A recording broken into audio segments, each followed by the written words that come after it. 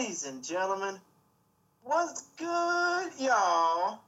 It's Chris Gary and Andrew Benjamin, and you're tuned into another special edition of the We Are Rising podcast. You can check us out on Stitcher, SoundCloud, and when we get our stuff updated, our YouTube channel as well, and hopefully soon you can listen to us on all your favorite podcast providers or places of choice. But we'll mention all that stuff at the end of the program. I mean, for tonight, for today, or wherever you're listening to this, whatever time you're listening to this on, as we all know, it's the holiday season, and both Bellator and the Rising Fighting Federation have made it their mission to end not only the 2019 fight year, but the 20-teens in Japanese and Asian MMA off with a bang.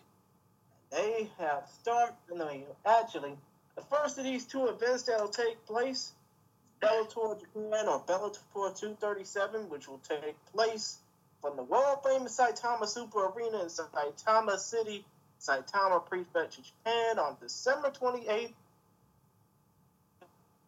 There in the land of the rising sun. And who better to join us on this particular edition of the We Are Rising podcast than somebody who's known a lot about Bellator, so much to the point where he actually wrote articles about this stuff. Introducing all the way from the Twitter sphere, the one and only Teep to the Junk. How are you, sir? Oh man, I'm real good. How you guys doing? Great. And also just wanted to say the mod and creator of the r/Bellator MMA subreddit. No, hold on a sec. It's Bellator Nation. Bellator Nation, that's it. Bellator MMA. Bellator. Yeah, I created our Bellator Nation. It's not super busy, but if you want to find out, like if you just want an overview of everything that's going on, including beef and weird moments, all kinds of stuff, check it out. You know, it's like a supplemental subreddit to the main MMA subreddit, which is epic and is a sort of a catch-all. If you are a Bellator fan or Ryzen fan, and you're tired of r/MMA's stupidity, I guess you could say, it's a good place to go to talk about those two promotions. In addition to the r/Ryzen FF. Ryzen FF. Subreddit, as well as our Discord as well, Ryzen FF fans, and so those are many good resources to talk about Bellator or Ryzen, but we are talking about a very important card coming up. It is going to be the last Bellator show of the year. And it is going to be... Not to mention the last Bellator show of the 20-teens. Yes.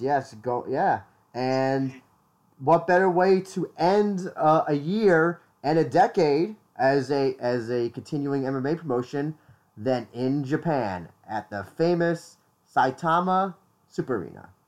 And we got quite a card. It's an interesting card in terms of what's been booked and the rule set. And also just how the card is going to be aired, because we have a main card, and then we have post-lim fights, not prelims. As far as I know, as of now, there are no prelims that have been mentioned. That could change on the day of, the day before, where they maybe take some of the post-lim fights, put them on the before the main card. But as of now, we just have a main card and post-lims. And my understanding is because it's going to be a Paramount broadcast, so it's timed for the American audience. So they basically, I think they just going to do hopefully an opening ceremony and then just truck straight on into the main card, and everything else happens afterwards because the timing of when the event is in Japan. Yes. You know, they got Fedor and Rampage headliners, so they want, it should be full early. Going straight into the main card should actually work for them there. It should be full early. No one wants to miss this mess. So you're happy that there's at this point there's no prelims so far You like that approach, Teep? I'm gonna watch it start to finish regardless, but I do like that they're gonna get straight into the meat and potatoes, as it were. Mm-hmm. Just straight it. I guess MVP versus Anzai might be first. I mean, all 6 main card fights are fantastic. So whatever they do, we win, and it goes straight into the good stuff. And then the post limbs are badass too. It's actually a pretty badass card, Yeah. Also, I just want to say as well is right now we don't know the lineup of the card, like in terms of how we obviously know what the main event's going to be. It's going to be Fedor versus Rampage. That's what's going to be. But in terms of the other fights, we just right now have an idea from Tapology, Wikipedia, other sources of which fights will go first, last, or second to last, all that stuff. So, but as of now, the one thing that could be confirmed will be the main event, Fedor versus Rampage. But on the day of, they could, and this has happened before, they could just switch up a bunch of fights. Someone gets injured, MVP gets injured, or somebody else gets injured. They might just put another post-lim on the main card. So don't hold us accountable in case if this card changes up at the last minute. It is MMA after all, and things happen. It's strange like that. In other words, cards subject to change, and with the fact that this event is going to be taking place as of the time we're recording, is less than 2 weeks' time, shit can happen in those 2 weeks that we might not know about. So I want to get also Teep your thoughts. So this Bellator card was originally. Scott Coker, I think, announced they were going to be doing a Japan show. I think as early as the MSG show this year. I think that's when he first mentioned that, I believe. And there was talks about who they're going to have fight. What the fight card may be. Would it be just a Rizin versus Bellator show? This show is kind of a Bellator show with a little bit of Rizin versus Bellator in it. And I just want to get your thoughts. Is this card? Are you happy with the overall matches that they've put on the card? Or was there something that maybe you would want to see on the card, or a different matchup? Anything that you want to say about this card before we get into it in depth? When they announced it, a lot of their roster called to be on the card. Like a lot of guys wanted to go fight in Japan. It's an honor, So they wanted to do it, and I was hoping they'd get Dave Rickles on the card, because he does the walkouts, and he's sort of like, he knows Genki Sudo is the premier showman we've had in combat sports, at least, like outside of boxing maybe. But other than that, I'm absolutely thrilled with this card. And shoving MVP on there, whatever, a week ago, 2 weeks ago, is just a cherry on top. I mean, I absolutely love the matchups. Although, if I were in charge, everything would be Rizin rules. But that's just me. Mm-hmm. I love some Bellator, but I'm like, if you're gonna say, hey, you want to see these guys fight, would you want to see these guys fight with whole fight judging and stomps and soccer kicks and all knees and all up kicks? Well, I mean, and a stalling provision. I'm gonna go with that. That's actually that's okay. Yeah.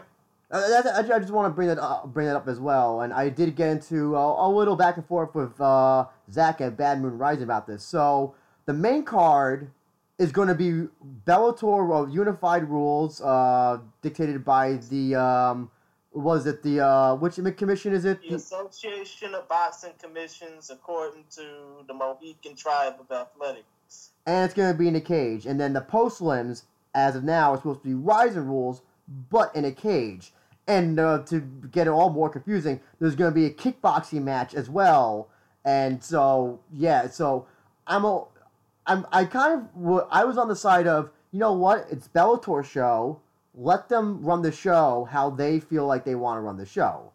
So I have no problem with a Bellator show being in Japan, and they just made all the fights unified rules, because they're the ones who are deciding. They're the ones that are deciding to have the fights. They get to make the rules to a degree. But I also, I do understand why people would love to see, Rizin rules, people with kicking each other and all that stuff. But Bellator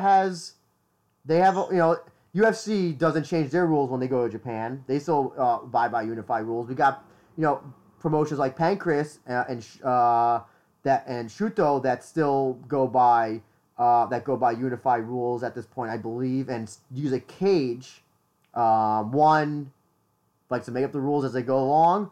So I don't have a problem. Are you happy with the rules, with the way that Bellator has approached this by making their main card their own rules, but then the post-limbs is kind of like Bellator, but we're going to put Rizin rules, or do you think they should have just stuck to one thing throughout this entire card?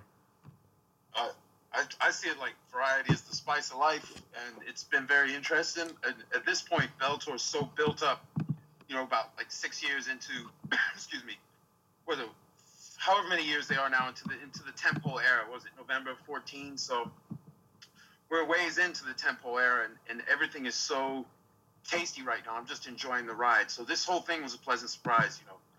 Going to Japan, great. Fedor is going to have his last Japanese performance, fantastic. He's gonna, and then it's like, who does he fight? And it turns out it's Rampage. I mean, it's all a dream come true. And I think with the rules, I didn't expect them to not use unified rules. And I was talking to Zach. Shout out to Zach at Bad Moon Rising. I was talking to him, and he was saying they could do it, and I was like, no, they can't really, because it comes down to Mohegan Sun, Mike Mazzulli. It's like they're sanctioning, and he's saying, but they could, and then they did. So I'm fucking thrilled. But any fight, even if it was just one fight, but there's a chance maybe they do. Maybe they have a ring in there too, like the first Dynamite show Bellator did. Dynamite 1, they had the ring and the cage. Who knows? All I know is it says Rizin rules, and if nothing changes, the action, it's the dynamic striking action is what I'm looking for. Ring or cage, I'm cool with that. It's more like I like soccer kicks. I like stomps. I like fighters having an incentive to knock each other down, because when you knock someone down, you don't have to stop. You just punt them right in the face if you want to, or the back of the head. It's like sort of like sets the curve to a finish. It's a lot more of a slalom. Once you get going toward a finish, it's a lot easier to finish under those rules. So I'm grateful for any. How do you guys feel about it? Yeah, Christian, what do you think? When it comes down to what I think about this, it's kind of like a mixed bag, because when it comes to the televised main card, you know what you're going to expect out of the Bellator rule set, the unified rule set, because it's what Bellator fights under all the time. It's what they've been doing for the last decade as a promotion, dating back to the tournament format where they started. But when it comes to the post-lim card, and almost all the fights on it being under Rizin rules, it's kind of crazy, because you really don't know what to expect, because I just hope that they don't manage to mess things up with the post-limbs, whereas all the fights are going to be in the Bellator cage unless they lift the damn cage up and put the ropes up and say, haha, we tricked you all. But still, it's crazy that this main card is only going to get highlighted, whereas this post-lim card, which is full of badass fights, it's not really getting talked about, and it might get relegated to the app, to the Bellator app. I think that's the plan at this point. It's going to be on the Bellator app, unless we hear otherwise. I mean, I've heard nothing about Fight TV having it. I've heard nothing about the Zone having it. I would guess that if it's on the Bellator app, maybe the Zone would have it. Maybe they'll even show it on YouTube. It'll be like that. But yeah, I mean, the worst obviously that could happen is if the post-lims don't make tape. It's just for the live crowd. I think that's very unlikely. Someone's gonna get it. Somehow someone's gonna. Or a tape delay. Or if it's on like a tape delay, remember the first Rizin show that happened? It was I think it was like a 1 or 2 week delay, and then they aired it in clip format. Actually, the first 2 Rizin shows, they were showing on same day delay, and the Oh, only way we could have watched it live was through a Russian stream because they only gave a damn about Fedor. but I think they aired it on Spike TV at the time in a truncated format, I believe. Yeah, they do. Fedor was delayed though; it wasn't live. They did it the next morning or something. Gotcha. U.S. time, and I don't even remember if I watched the. I managed to see it before the Breakfast with Fedor thing, but I forget the details of how it all went down. Details were when it came down to that particular event. I mean, especially the truncated version. They shown the Grand Prix final, which was the main event for the rest of the world first, which was King Mo versus Yuri Prohaska 1. And then they shown the Fedor Jaideep Park Singh fight, which was the co-main event. Yeah. Oh, they switched them around for TV so they could call it Breakfast with Fedor. Like, it's interesting. But back in the days when you had we had to like scour the dark web for Ryzen shows before they got on what was it, side games and then fights. The good old days. Well, actually, they got on Sports Stream, They right? first got on Leopard Sport, and then they got on Fight. That's what it was. Gotcha. Okay. We're totally spoiled though, guys. Like for content, fans today are some bitches because we are all so spoiled as far as how many fights, the level of fight, the quality of fights, the level of production. Never been like this. Not as long as I've been a fan. And before I was a fan, it was, from what I'm looking back, definitely wasn't better than it is now. Like no chance as far as getting access to fights. So with the Bellator, with the occasional tape delay and all that stuff, or having to jump around on devices, I roll with it, man. I'm just so happy it's happening. I would say though sometimes too much choice can be bad because if you have 10 choices, you might just say, you know what, it's too much. I'm gonna choose 0. Sometimes people are like that. Sometimes not good to have too many choices. Yeah, some people there might be a diminishing return where they're like, now I'm burnt out on it. I don't, because I still limit what I watch, but now I can limit it to like the parts that make me feel really good. Like I didn't watch the UFC card last night. I kind of just follow the thing and people put up highlights, but I didn't watch the card. But I've seen all the Bellator shows this year, and seen all the prelims, seen the Ryzen shows, and then just an ass ton of boxing. Like classic boxing, and then the stuff that's on DAZN. They've had a lot of great fights on DAZN. That's kind of enough for me. I barely follow the UFC. Obviously, there's good talent there, but it's just not fun. It's just fucking annoying to me now. It's been so many years, and they're so slow to change their production, and it's also it's almost like a kick in the nuts too, because they used to have the Ultimate Rules. Bare knuckle, just fuck the guy up. Like kind of like the only time it was like past, other than Valley 2, past like Pride and Ryzen. So I would probably make the argument that I'm just like, oh man, you're living off the glory days before you guys own this motherfucker. I guess that's how it makes. I think some of the supplemental content on the UFC Fight Pass, or not the UFC Fight, UFC Fight Pass can be sometimes better than some of the UFC shows. Like Quintet Ultra is like when you tell me that they're going to be doing like an 8-man or no, four, that 14 grappling fight with people like Sakuraba, Gilbert Burns, Gilbert Melendez, and Hector Lombard, and Gordon Ryan versus Alexei Olenek. It's like, oh my god, like that is to me is more brilliant booking than some of these matchmakers for some of these promotions. Sometimes like UFC does, where you're just like, what? Why would you make that fight? It's just sometimes. Yeah, Sorry, go ahead, Teep. Oh no, go ahead, finish your thought, bro. I was just gonna say, yeah. So sometimes, like, I think probably the quintet stuff and submission on the ground and the grappling stuff is much more interesting than some of the MMA shows on the UFC Fight Pass. I heard good things. I mean, Fight Pass is an awesome fucking resource for fans because it's like pick and choose, and that's all I'm doing. The UFC kind of annoys me, and there's like the whole like the way they market, the way they attack all of their rivals in the market. I never liked that. So now there's enough other shit for me to watch. I just watch that. But as far as Fight Pass, they got a lot of good content on there. DAZN's trying to build something like that themselves. So is that extra material for DAZN because really, boxing, they got Canelo, Triple G. They just signed who was they just got Garcia, like just announced it, and like Joshua. King Ryan, right? Ryan Garcia. What's that?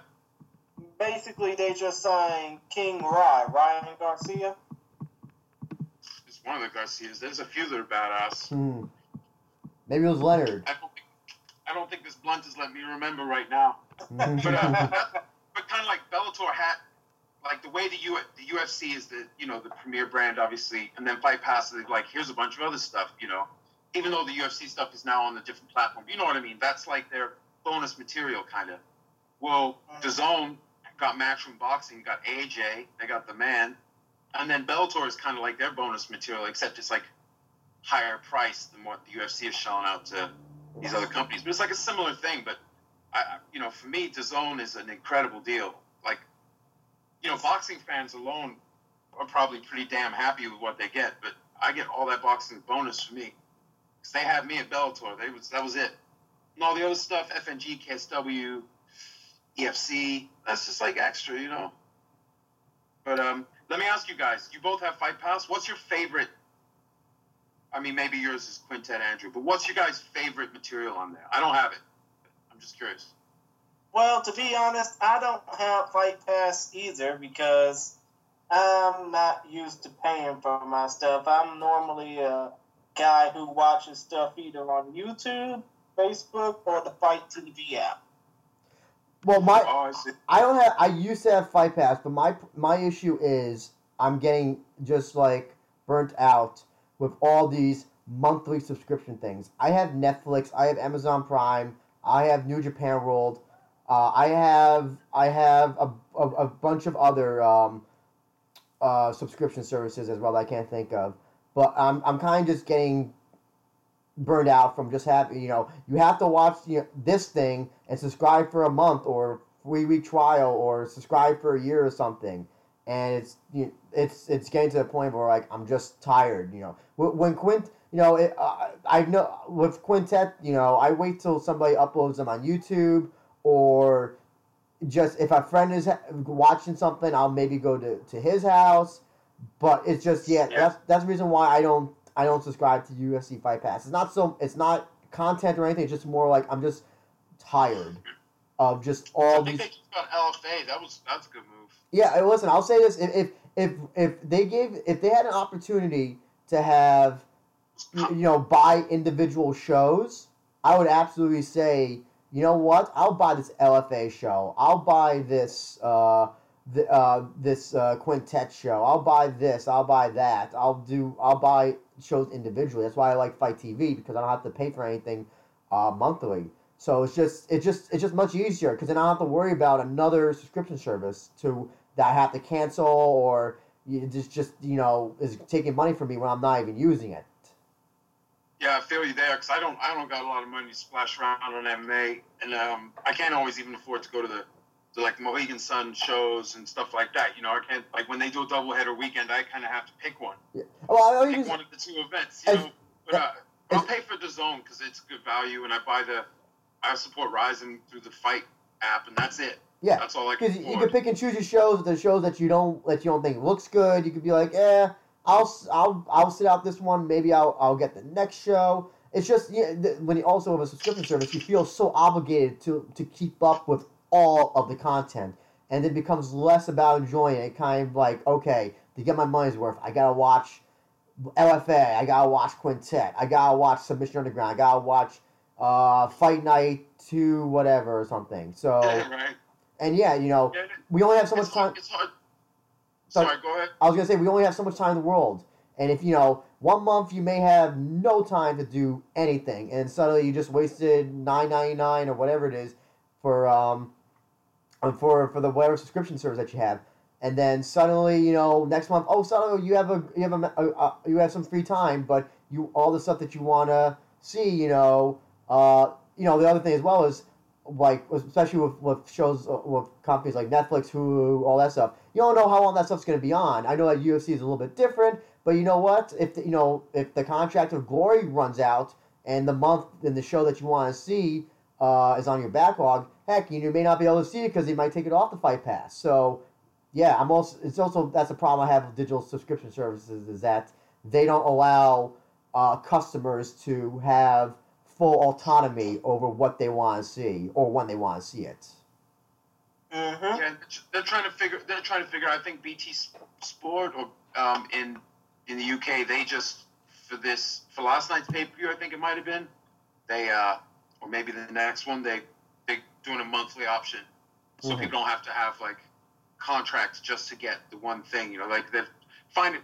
These companies are still navigating the balance between like what they offer, but also how they ask people to get it. Like I just bite the bullet. I just buy DAZN because Bellator does shows every month of the year, so that's all I'm worried about. That's my concern.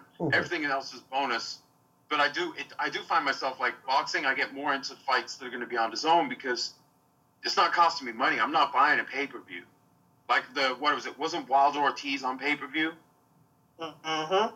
Yep. Yeah, fuck that shit. It's I'll watch the highlight. I mean, YouTube is very good in the days following any fight that's halfway big. But even just highlights, I'm like, I'm not gonna pay that. I'm not gonna pay 3 or 4 months worth of DAZN for one fight.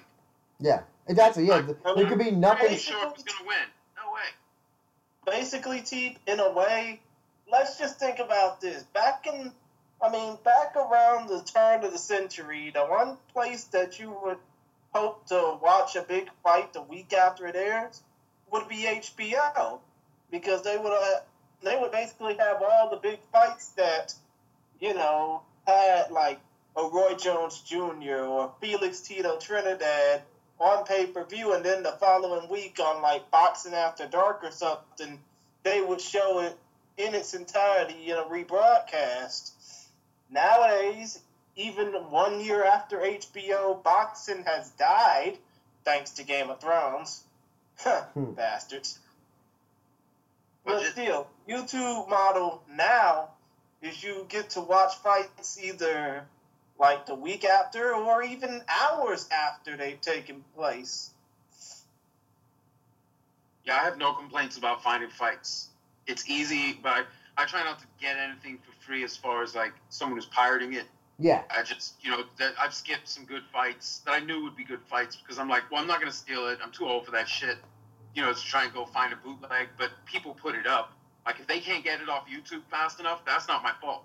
Because these companies put it on YouTube themselves, disguised as leaked footage. The UFC learned that trick from Spike way back in the day, like 06. Well, they're like pretending to leak tough footage, and then they hammer the forums with the shills to like create hype, grassroots hype, fake, astroturfing. But so these companies, it's up to them to get the shit off YouTube. So if I happen to see a great fight an hour after it happened because someone put it up, that's not my fault. But I don't go and try and find like a bootleg stream. I don't do that shit. A lot of movie studios do that as well. Disney is quite notorious for that. Especially with the new Star Wars movie coming out, they've a lot of these so-called viral things have been started by Disney publicity people. I can tell you that for a fact. We see a lot of that from the UFC. Bellator doesn't really have it in their playbook, but the UFC does that. Like with the Jones, the whole viral, making like the scuffle with Schuller viral. Like all these accounts pop up on YouTube that's the only video on the account, like just to push it to create a buzz, and then same thing with the whole behind the scenes. Remember the leaked footage of the arguing off supposedly off camera, but they're all like edited slightly different. So it's like you can see it's like corporate trying to look grassroots, but it's like the pattern's still there. It's just a different pattern. Mm-hmm. But that's just whatever. That's just what they decide to do. For all I know, a lot of the shit I see on Twitter that I think is genuine is just a bunch of shit. I mean, we live in a world where you can't really trust much on social media, unless prolonged contact with someone. You can see that this is not someone who's just on some talking points. Oh, exactly. I see a lot of talking points on Twitter, like when Masvidal beat Askren. All these people like Masvidal's been my favorite for years. I'm like, motherfuckers. No, he hasn't, because I would have noticed people talking about him, because that's something I kind of pay attention to. A lot of people suddenly, it's their thing, and then these certain accounts, every time something happens, they're just like, this is a talking point. of the day, you know, and it's kind of insulting. Basically, what you're trying to say is, if a big name like a Ben Askren gets his ass handed to him in 4 seconds, the trolls come out the woodwork.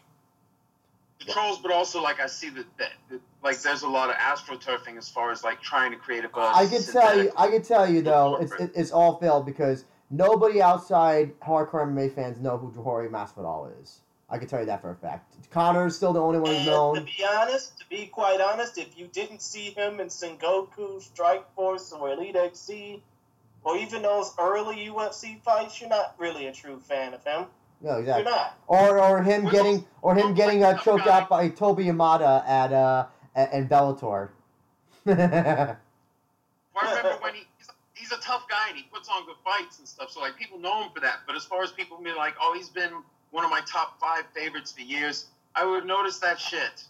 You know, because I remember when he fought Bendo. Was that the Korea show?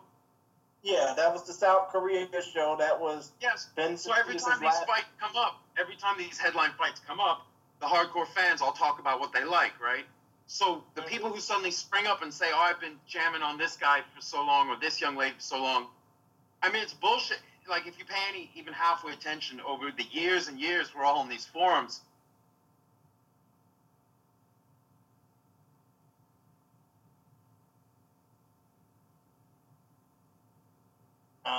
Hello? Sorry, Teep, did we lose you? Oh, Teep, we might have just lost him. Might have gone. Yeah. And he was about to go deep into rant mode there. maybe he couldn't. His phone was getting overheated from the amount of ranting that he was about to. From him heating up from talking about all the shills and all that stuff. Yeah, totally. I mean, but Christian, like you said, I think you hit the nail on the head. If a lot of people don't know who Jorge Masvidal is, no matter what the UFC says, he still does not have the same name value recognition as a Nate Diaz, Conor, or even I'll even say Ben Askren.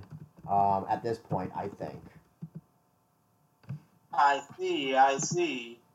But still, it's like the one thing that I don't get when it comes down to MMA promotions, and obviously we both heard it from Teep, that there's a lot of MMA promotions nowadays that want to basically put up their own footage of the fights, like after it happened, and pretend like nothing key happened. Yeah. But you still got people putting up fights like hours after they're done, like how HBO used to do the week after fights. Yeah, no, you're right. And while we try to get Teep back on, I don't know if we'll. I guess we could just want to have his final say. In the meantime, Christian. Should we just go over? We should just start talking a little bit about the. How do you want to do it? Should we do? I guess we should start from bottom up. The post-lims going up to the main card. I guess I guess that's the way that we should go about this. I mean, to be quite honest, it wouldn't make sense, for us to talk about the main card first, because that's the format that Bellator is going to probably do with these fights that are going to take place on December 28th. But I think it would be best for us to talk about the fights from the last post-lim on Wikipedia on up, so to speak. Okay, that's what I'm thinking. Because again, I still think that I'm still surprised that they're not going to have at this point any prelims. So. I mean, again, that can change, but as of now, yeah, I think. To be quite honest, if you're gonna have prelims take place on that card, you're looking at a 14-hour time difference, obviously, between. Well, actually, no, it's a 14-hour time difference where you are. It's 15 for me, but still, those fights, if they are planning to, start at 8 p.m. Well, actually at 10 p.m. Eastern time here in the States, you're looking at the fight starting at 10 a.m. over there. Yeah, that's true. That's true. And I'm pretty sure that people, I'm assuming, I'm guessing that probably if people are going to the Bellator show, they're gonna probably go to the Ryzen show. That's at least my. It's kind of like the 2-day Wrestle Kingdom event that's going to be happening, in next year in January. I'm guessing that a lot of people are going to both 3 shows. weeks time, pretty much. Yeah, so I'm guessing that there's going. If you're going to want to see the Ryzen show, you're going to go see the Bellator show. If you're going to watch the Bellator show, you're going to go to the Ryzen show. That's at least my belief. And so I think there's definitely going to be a lot of crossover between the two shows. And hopefully no injuries, no more card. Nothing happens with the card. We hopefully no fights get added as well, and totally make this audio outdated. I'm just hoping, I think the card itself on paper looks really good. I think there's a lot of interesting matchups. I think there's about maybe like 1, 2, or 3 matches that that I think are kind of like I don't know. It's kind of like that seems more like a Ryzen fight. We have a lot of catchweight fights, a lot of dastardly catchweight fights as well. Or as they say in Bellator, contracted weight fights. Yeah. So what is? It basically means the same thing, right? Is there a reason why they call it contract weight? Exactly. Is there a reason why they call it contract weight, Christian? Do you happen to know why?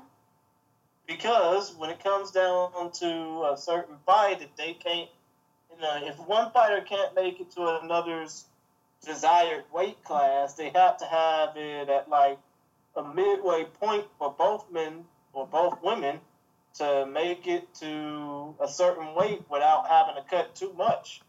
Gotcha. With that, Christian, Teep says that he'll join us in a second.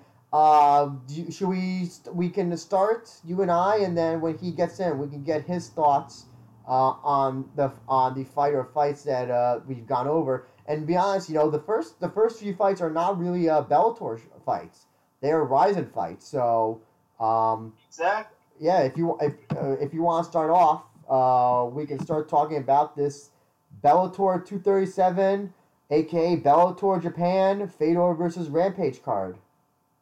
Yes, let's go and let's talk about the fight from post-slims on up. The last post-slim on up. And in this case, the last post-slim possibly would be Yusuke Yachi versus Hiroto Uesako, the strongest lightweight in Japan. First of all, the particulars for Yusuke Yachi. He has a professional MMA record of 20-9 overall. He has a Ryzen record of 5-3. He stands in at 5 feet 9 inches tall, weighing 154.1 pounds. He is 29 years of age, born May 13, 1990 in Bunkyo, Tokyo, Japan. Representing the famed Crazy B camp of the Yamamoto family in Tokyo, Japan. He also fights out of what used to be Hard Knocks 365 gym, but is now known as Sanford MMA in Fort Lauderdale, Florida, USA. So far, he is riding a 3-fight losing streak, losing to Luis Killer Gustavo at Ryzen 12 via a right straight punch, getting cut open by Johnny Hollywood Case this time last year, losing in the second round at Ryzen 14, and losing via unanimous decision to Mikuru Asakura. So it's safe to say that something has to give in this bout. Meanwhile, his opponent, strongest lightweight in Japan, let me go ahead and rephrase, some of that. I mean, some of Yusuke's accomplishments. He is obviously a former Pacific Extreme Combat featherweight champion. May that promotion rest in peace. And he's a former Shudo Pacific Rim featherweight champion. But he'll be looking to finally get back on the winning track when he faces off against Hiroto Uesako. And Uesako, the former deep lightweight champion, no wait, actually the former deep featherweight champion who also has experience fighting in Road FC and shoot boxing, as well as Glashan and Fury MMA. He stands in at 5 feet 9 inches tall, weighs in at 144.8 pounds, but will have to boost up to 155 or 70 kilos. He's 32 years old, born May 3rd, 1987. Originally from Numazu, Shizuoka, Japan, he represents Wajusuke Hyukai Hearts and fights out of Minato City, Tokyo, Japan. He is coming off of a doctor stoppage loss to Luis Gustavo at Rizin 19 in the lightweight Grand Prix quarterfinals back on October 12th. This coming off of a knockout win over Yi Your Boy Landu at Rizin 18 on August the 18th. So you got a man who's currently riding a 3-fight losing streak in Yachi versus a man who's riding a 1-1 record in Rizin, and both of these two are looking for a win. What say you, Andrew? Who do you think is going to win this fight? Well, I just want to also point out that also Yusuke Yachi also himself started out as a featherweight. I don't think he was at featherweight for that much for as long as Uesako was. But Yachi definitely did start out as a featherweight, but it made his most career as a lightweight. So we got two former heavyweights, featherweights, fighting at lightweight now. I just want to read what Rizin provided on their Twitter page on the at Rizin_English. Rizin FF English page. It's also available on the Rizin Instagram page. It's basically a graphic with stats between the two fighters. I'm going to read what it says. A survival battle between Japan's two top lightweights. I don't know if I would say top for Yachi at least at this point. Yachi has the power to stop any opponent at any time, but Uesako brings constant pressure and great wrestling to the cage. Both fighters are motivated and getting back into the winning column. A very unpredictable fight. They are characterized both as strikers. Yachi with a finishing rate of 35%, while Uesako's is 65. Let's see if I have any comments from. And it's ironic because the Tapology faithful are saying 65% Yachi win. Really? I'm surprised about that. We did talk to basically saying that Yusuke Yachi will get a comeback win off of Uesako.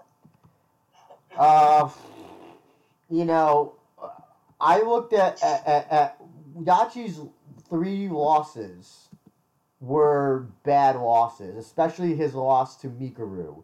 And I know that he got injured in the leg during that fight, but nonetheless, just to bring up something. So yesterday was the Colby Covington versus Kamaru Usman fight. Kamaru Usman broke Colby Covington's jaw, I think, in the 2nd or 3rd round, but Covington still managed to survive up until the 5th round. I don't want to say that getting your leg injured is any worse than a broken jaw. Any injury is bad, but the thing is that clearly Yachi could not fight under that pressure of being injured and the pressure of Mikuru just constantly bombarding him. We did talk to Uesako as well. The audio will be uploaded soon, and we do think, and he did say that he thinks that Yachi is kind of going through like a low phase, both personally and mentally. And it seems like I think the hype train for Yachi might be gone. I think it's derailed. I think the guy who was supposed to be the next top lightweight in Japan is no longer going to be that. I see Uesako winning this very easily. Maybe with a soccer kick, or I definitely see Uesako knocking him out. I don't think this fight goes beyond round 2, quite honestly. I'm just going to read what Yachi said. he said that I've lost 3 fights in a row and I am not in the position to say things. But for this fight, I will fight with what I do best. I'm not going to try to fight like somebody else. Yui Sako is a good fighter, and I hope to put on a fun fight with this guy. And Yui Sako said, I'm grateful to be given such an opportunity after a loss in the tournament. I think Yachi's a built star, and he's not as good as everybody thinks. I will prove that on the 29th. And I think I have to agree with Yui Sako. He's not Yachi's just not as good as the hype was, or, people make him out to be. I think Yui Sako gets the win, and I don't know what happens with Yachi after this. I don't know. It's like, that's the big question. What do you think, Christian? I mean, come to think of it, do you think that if he wins, there might actually be a future for him? I mean, it sounds like it seems like Ryzen doesn't really like fire fighters if they lose. They go by the old pride method of you can win 10 fights, but if you fight hard in those 10 fights, we'll still put you up. I think that's probably the model they're running at. But let's go through his losses. The first loss, the Luis Gustavo fight where he stupidly decided not to tie his hair back and got knocked out by a guy who was a featherweight coming up to fight him on a week's notice. Then the Johnny Case fight, where we talked to Johnny Case, and he basically said, "Oh, Yachi always puts his hand down whenever he goes for, I think, a left hook or something." So that's when he decided to strike, and that's how his eye got all fucked up in that fight. And so, yeah, there was that fight, and then there was the highly, shit talking fight between him and Mikuru.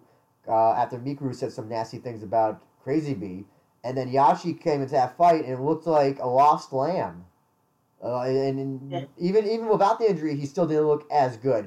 He looked terrible. And let's not forget that the third round knockdown that he got and that Mikuru got. And then it looked like it would have been a walkaway knockout had it been anybody else. But the fight, I think, ended like literally right as he got that knockdown, if I remember correctly. Yeah, he looked terrible. That's the fight he looked the most terrible in. Like, not even at a level of like, okay, Mikuru's better, but Yachi's still good. I don't think Yachi's, if we ever plan to do like Ryzen rankings, I think after this, he's not even in the top 10 anymore of lightweights. We got Yachi? Teep. You talking about Yachi? Yeah, we're talking about Yachi Uesako. I'm thinking Uesako is going to win this easily. I think that Yachi just, I think his time has passed him as a lightweight. I don't see him as. Wait, you're not talking Yusuke Yachi? Yeah, another Yasashi? No. Yeah, we're talking about Yusuke. Yeah, we're talking about Yusuke Yachi. Oh, Yusuke Yachi. Yeah, we actually. Sorry, I had to go for a second. I had to take care of something. No, that's fine. You came right on time, actually. Yes, I'm thinking that.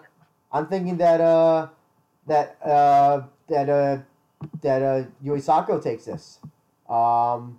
Christian, Teef, one of you want to talk about who you think takes this and why? I mean, to be quite honest, I would have to agree with the Tapology faithful because, in a way, Yachi's down on his luck. He looks like he's about to go ahead and just quit it all. I mean, what better way for him to come back off of 3 devastating losses, each one more devastating than the last, than to get a win off of somebody like Uesako, who has a lot to prove and nothing really to gain from this fight. Well, they're both on losing streaks. Well, Yachi's on a longer losing streak.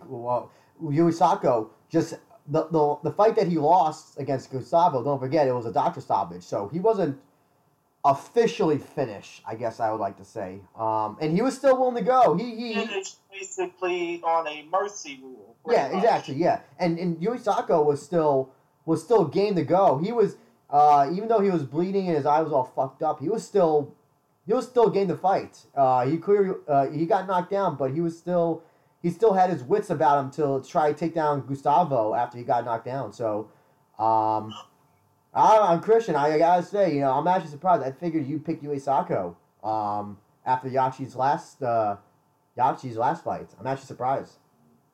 Well, to be honest, I have to go ahead and choose the majority on that one. I have to pick Yachi because I feel that, a win for him would mean in some way he's kind of not back, but at least he's not forgotten. I got you. What about you, Teep? I know this isn't. I know this is kind of like not a Bellator match, but still, Rising Rules going to be in a cage. Any thoughts about this fight that's going to be opening the post limbs as of now? Yeah, I was less confused than I thought. I thought you said Yachi. Yeah, Yachi's come down. I mean, he lost to 3 good fighters, but it's still 3 losses in a row. I don't know who's going to win. I don't know too much about his opponent. It looks like he hasn't done too badly lately. So you said like the fight with Gustavo, and that was a good fight. So I would maybe favor him. I'm not sure how the styles clash though. So I'll withhold my opinion, but I do look forward to it. I love seeing Yachi fight. Oh, you're. So win or lose, I like the Yachi versus. Oh, my apologies, but still, in a way, the Yachi Uesako fight will close out the post limbs and the entire card. We're just running through them quickly from the last post limb on up, as far as the main card goes. Teep, unfortunately, I'm gonna have to put your feet to the fire. We keep records about who wins and who loses. We've been doing that, so I have to say, you pick a winner. Pick a winner. Yachi, second round, flying knee. Wow, I can't believe this. I am the. That might be the least likely outcome, but if it does happen, I'll feel special. I can't believe I'm the odd man out on this. I figured there'd at least be some unison. I don't know. I'm just disappointed in Yachi's fight game, fight IQ, performance, whatever you want to call it. Ever since, especially that Mikuru fight, where I ranted about how horribly he fought that fight. Okay, we'll have to wait and see on fight day. I'm more excited. Now that we all it's the 2 versus 1. I gotta say, it makes it more exciting to watch. I'll be gritting my teeth every time Uesako gets punched now. I bet you will. But you want to go ahead and move on to the next fight? Yes. According to Wikipedia? Yep, sure.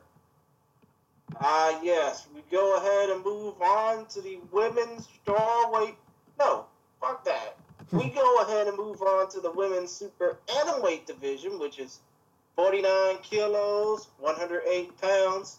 Both of these 2 women are looking to make returning statements in their return bouts to the Japanese MMA circuit, more particularly in Rising Rules, as Crazy B's fighting future Ai Shimizu takes on the Crazy Andy Nguyen.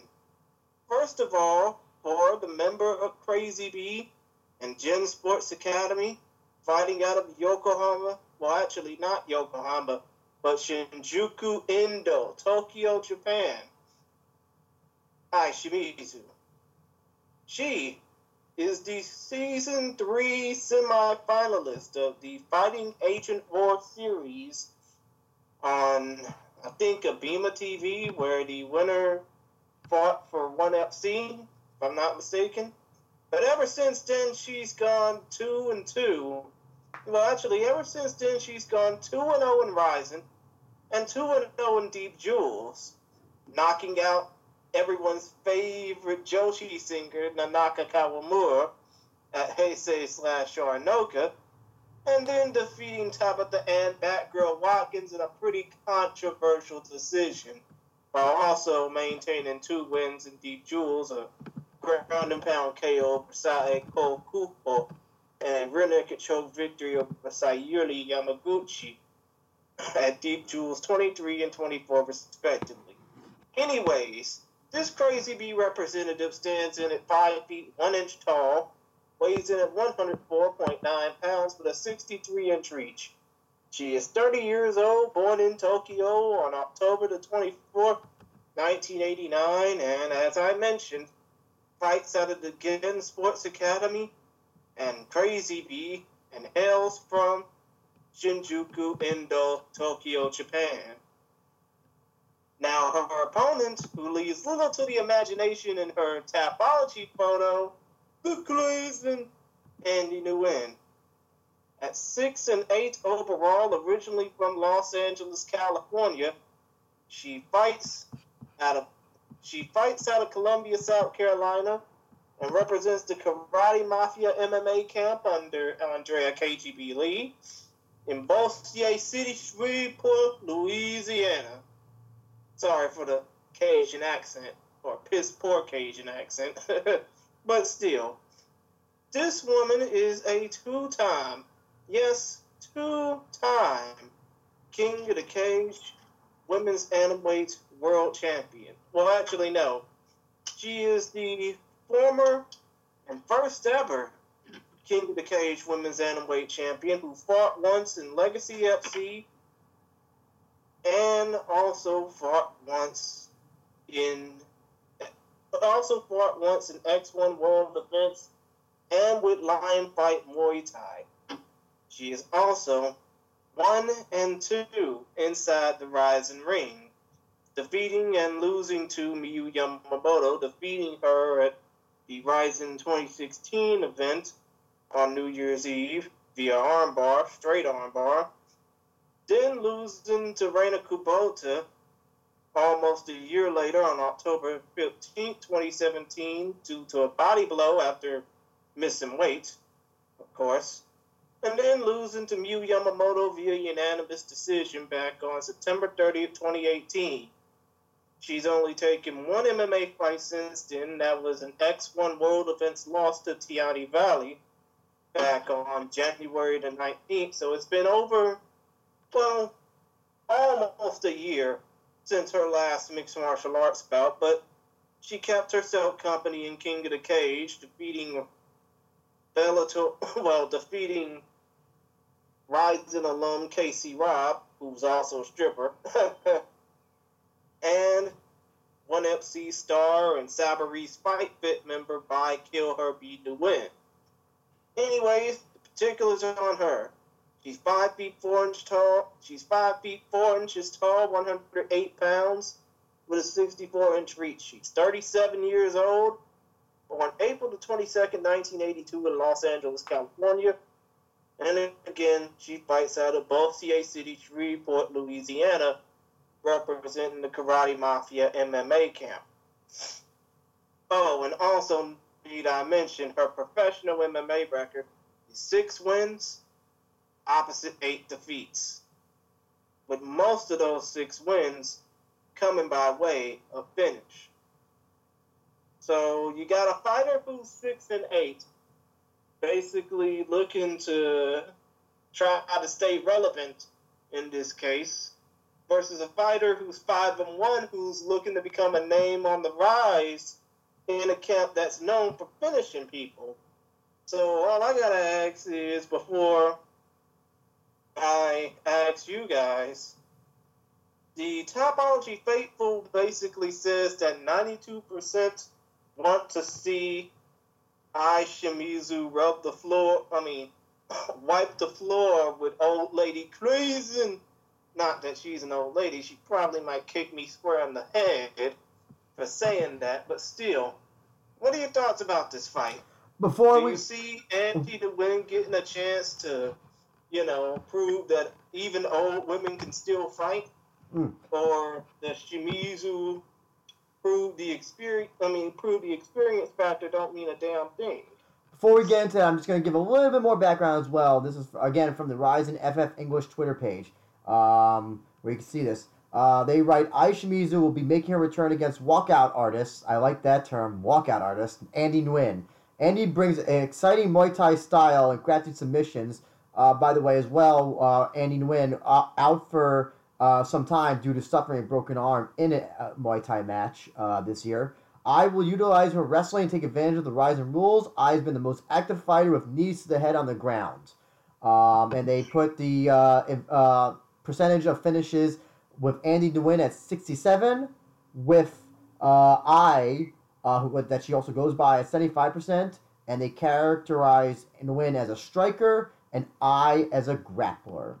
And I'm not going to really read any of their comments, when their fight announcement comments, because it's really just say, I respect each other and all that stuff, so nothing exciting there. But, it's been a while. I can't believe that Andy Nguyen has an under 500 record at this point.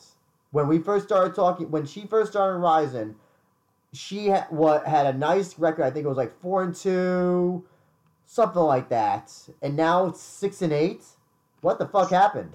Oh my god. A lot of craziness happened. Let's just say that. I think I easily wins this. I can see I easily taking her down to the ground and either submitting her or winning with ground and pound. I don't think the win honestly has any advantage in this fight compared to I. Maybe I guess in the stand up to the I guess that in striking, but like I's younger. I know that Nguyen doesn't look like she's 37, but she is. But I's younger. I think much more versatile, much more active as well. Much, I know there's, we had the questionable finish, a questionable, I guess, not rest stoppage of that armbar that she was put in her last fight. But other than that, I think that I mostly dominated that match for the most part. I think I takes this. And I guess another stays undefeated in Ryzen. Teep, what do you think? Yeah, I think I's going to take this. I mean, Andy's I's, I think she has 2 amateur wins as well, so she's like 7-1. Nguyen's like 6-13, I think, is an amateur, and then the pro record you stated. I mean, it's a lot of miles on the tread, but you never know. I mean, the experience could pay off, but yeah, I think they're just building her up. Mm-hmm. And Andy's very, very entertaining. They love the walkouts, they love the attitude, and so it's a good fight. It's a very JMMA type booking to build up a prospect. That's how I feel. No insult to Andy though. Just want to correct myself. When Nguyen started in Ryzen, she was 3-3. And the fight that that Ai Shimizu had that had the controversial perhaps Gracie tap out as they call it was against Tabitha Watkins, as Christian stated before. Yeah, Christian, what do you think? Who do you think gets the W in this? Princess B or the Crazian? Well, if you think about it, and I was talking to the Crazian earlier this week, but unfortunately, considering the fact that she was busy training at Scorpion Fighting System out of Fowlerville, Michigan, USA, which is a long flight from Myrtle Beach, South Carolina, where she's actually from, and not Gaffney, South Carolina, or Los Angeles, California. But still, she's training for this fight out of Scorpion Fighting Systems in Fowlerville, Michigan. I mean, that's basically a fight camp where, if I'm not mistaken, 2 of the most recent rising fighters, Alicia Sabatella and Tabitha Watkins, as we mentioned, fought out of, and obviously they lost their respective fights in controversial fashion. But still, when it comes to the Crazian, when it comes to Andy Nguyen, she was pretty hyped up about this fight when I talked with her, and she said that when it came down to the fight against Ai Shimizu, is that, we're in my world. We're in the cage. We're not going to be fighting in the ring. That's true. And, I mean, that makes me think, obviously, she's hyped about this fight. She's ecstatic about this fight. She wants to continue fighting. But also, when it comes down to her Muay Thai career, she has 2 fights left for Lion Fight, which are going to probably take place on the CBS Sports Network. But still, when it comes down to the Crazian, I mean, yeah, she's going to entice us with her walkouts. She's going to entice us with everything prior to the fight, even though they both respect one another. But I just don't see Andy Nguyen lasting the full 3 rounds. I think that Ai Shimizu is probably going to take this, if not in 1 round, probably by the middle of the second. Also, just want to say as well, yeah, she's currently, I think you mentioned before, Nguyen's on a 2-fight losing streak as well, with one loss being in the first rounds. So she's still a Karate Mafia MMA under Andrea KGB Lee, right?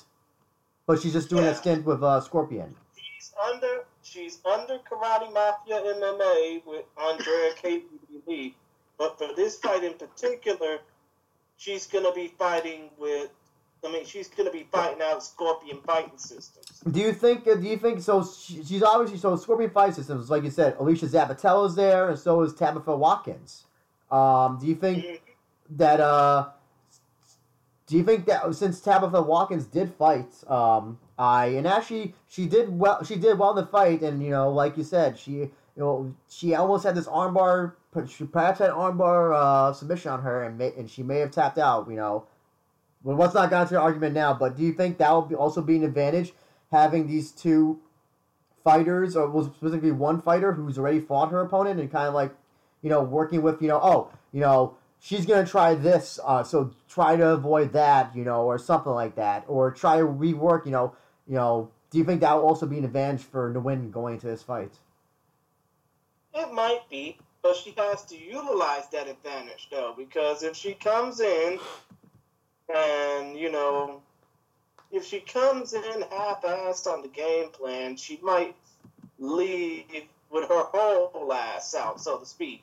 Yeah, that's true. Oh, that's true. I do, what I mean by that is, for those who are a little uninhibited by that, when it comes down to Andy Nguyen, she likes to, yeah, she's in it for the entertainment, but she's also a very serious fighter. And if she doesn't take advantage of her opponent's weaknesses, her weaknesses will be spread all across that ring, or all across that cage in this case. I also just want to reiterate, this Ai Shimizu is not the Ai Shimizu who is a professional wrestler and voice actress in Japan, just to let everybody know. So, because unfortunately the Wikipedia link goes to that person. I think that's the one who's fought for Ice Ribbon of Stardom, one of those promotions. They are not two of the same. Ai Shimizu, the MMA fighter, is a totally different person. Just wanted to reiterate that. I think Andy Nguyen, though, will also have a great entrance. It'll be interesting to see, I'm curious to know what Bellator is going to allow, or what they're going to, Rise and lets their fighters do entrances how they want them to do. Teef, do you happen to know, do you think that Bellator is going to have any say in the entrances, or how do you think the entrances are going to be done, if anything? You have any thoughts or know anything by any chance? I don't know anything specific. They always do, entrances, obviously, I'm assuming they're going to have the same setup. I don't know if there's an event on the in-between day at Saitama, so it's probably the same ramp. So it'll be some extra shit going on, but I don't know specifically what, and I haven't heard anything behind the scenes. Gotcha. Because like I said, she's a walkout artist, so it'll be disappointing if Andy Nguyen doesn't have a memorable entrance to come out to. It'll be a sad day in MMA. But I'm hoping they go for broke, but I'm just sort of bracing myself because, as far as because there's a lot up in the air as far as the broadcast details and what exactly is going on. So I'm just gonna enjoy the ride as best I can. But yeah, who knows? Hopefully everything will be big and flashy and epic and loud. That's my goal. To enjoy something like that. Gotcha. Right. Want to go on to the next fight, Christian, because I think the next fight is going to be a very interesting matchup, and a matchup that should have happened already, but will hopefully have no bullshit like last time. Exactly.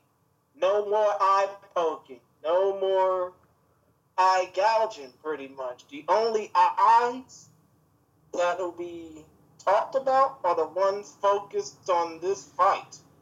Because even though it's in the men's strawweight division, which is the rare unicorn of men's MMA, this one's pretty important. It's the rematch between Haruo Ochi and Jarrett the Monkey God Brooks. Particulars on Haruo Ochi. He's 19-7-2 overall with 1 no contest. He's 5 feet 3 inches tall, 114.9 pounds, 35 years old, born February the 7th, 1984, in Saijo, Ehime, Japan, representing Palestra Ehime in Matsuyama, Ehime, Japan. And obviously, when it comes down to his career, he is the deep strawweight champion. Fought one time in MGL in Mongolia, defeating some guy whose name I'm not even going to begin to pronounce. And he's a veteran of Shooto. His opponents, obviously you may know him, you may love him, you just can't live without him. Jarrett the Monkey God Brooks. 15-2 overall, with 1 no contest. 5'3", 125.5 pounds with a 62-inch reach. Obviously, he's dropping down to 115 for this fight. 26 years old, born May 2nd, 1993 in Warsaw, Indiana, USA, fighting out of James Lee's MASH fight team in the Dirty District, Detroit, Michigan.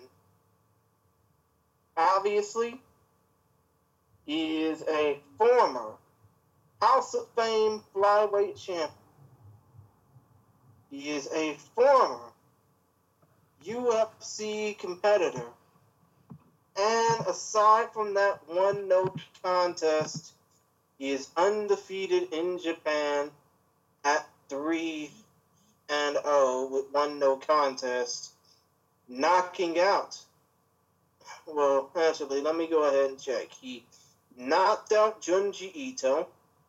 He knocked out the Requiem Jun Nakamura. And he is looking to become the single greatest strawweight that the U.S. has ever had. But again, people will only remember him for his 2-2 stint inside the octagon when he defeated Eric Showtime Shelton and Roberto Little Fury Sanchez via decision and lost the Division Figueiredo and got spiked on his head, self-spiked on his head, which led to a loss to Jose Shorty Torres. And that was probably the most viral moment that he's ever had to encounter. But so far, ever since the no contest against Ochi at Rising 18, back on August 18th, he fought and defeated Victor Altamirano via rear naked choke at WXC 83 back on Halloween Eve. So we got a fighter who obviously fought one time more recently than his opponent, but they still want to remember or try to have people forget about the no contest they have, and the overwhelming support from the Tapology faithful is simple. 85% want to see Jarrett Brooks get the win over Ochi, but I have to ask both of you, what are your thoughts about this fight? Do you think that it'll last longer than 15 seconds this time around? Was it eye poke or was it a headbutt, Christian? I thought it was a headbutt. Oh, right. It was a headbutt. Either way, hopefully the fight will last longer than 15 seconds. And do you have anything about the press release pertaining to this fight? Yeah, Teep, let me, before we go into it, let me just read a little bit about things that Ryzen provided on these two. Ryzen writes, the rematch to determine the world's top strawweight. Brooks looks to take it out on his frustration from the previous fight on Ochi. This rematch will be held in the Bellator cage, which may change the dynamics of the entire fight. However, Ryzen rules will still be valid. And they characterize Ochi as all-rounder, Brooks as a grappler, with a finishing rate for Ochi at 63% and Brooks at 50%. I'll get up what they each said in a second. Oh yeah, Ochi said that he's happy that the rematch is booked, and this fight will determine the undisputed best strawweight in the world, and he's taking it very seriously. Jared Brooks says, "I plan on taking this fight full stream." I think they meant to say full steam, and you will see the best of the Monkey God. I think I put Brooks as the winner of the last fight. I still don't change it. I consider Brooks unofficially undefeated, kind of like how John Jones is unofficially undefeated, where it's kind of like two bullshit losses, but I know officially he's lost, but nonetheless, if you look at Brooks's record, he's been dominant in almost all of his matches. So I think Brooks will win this.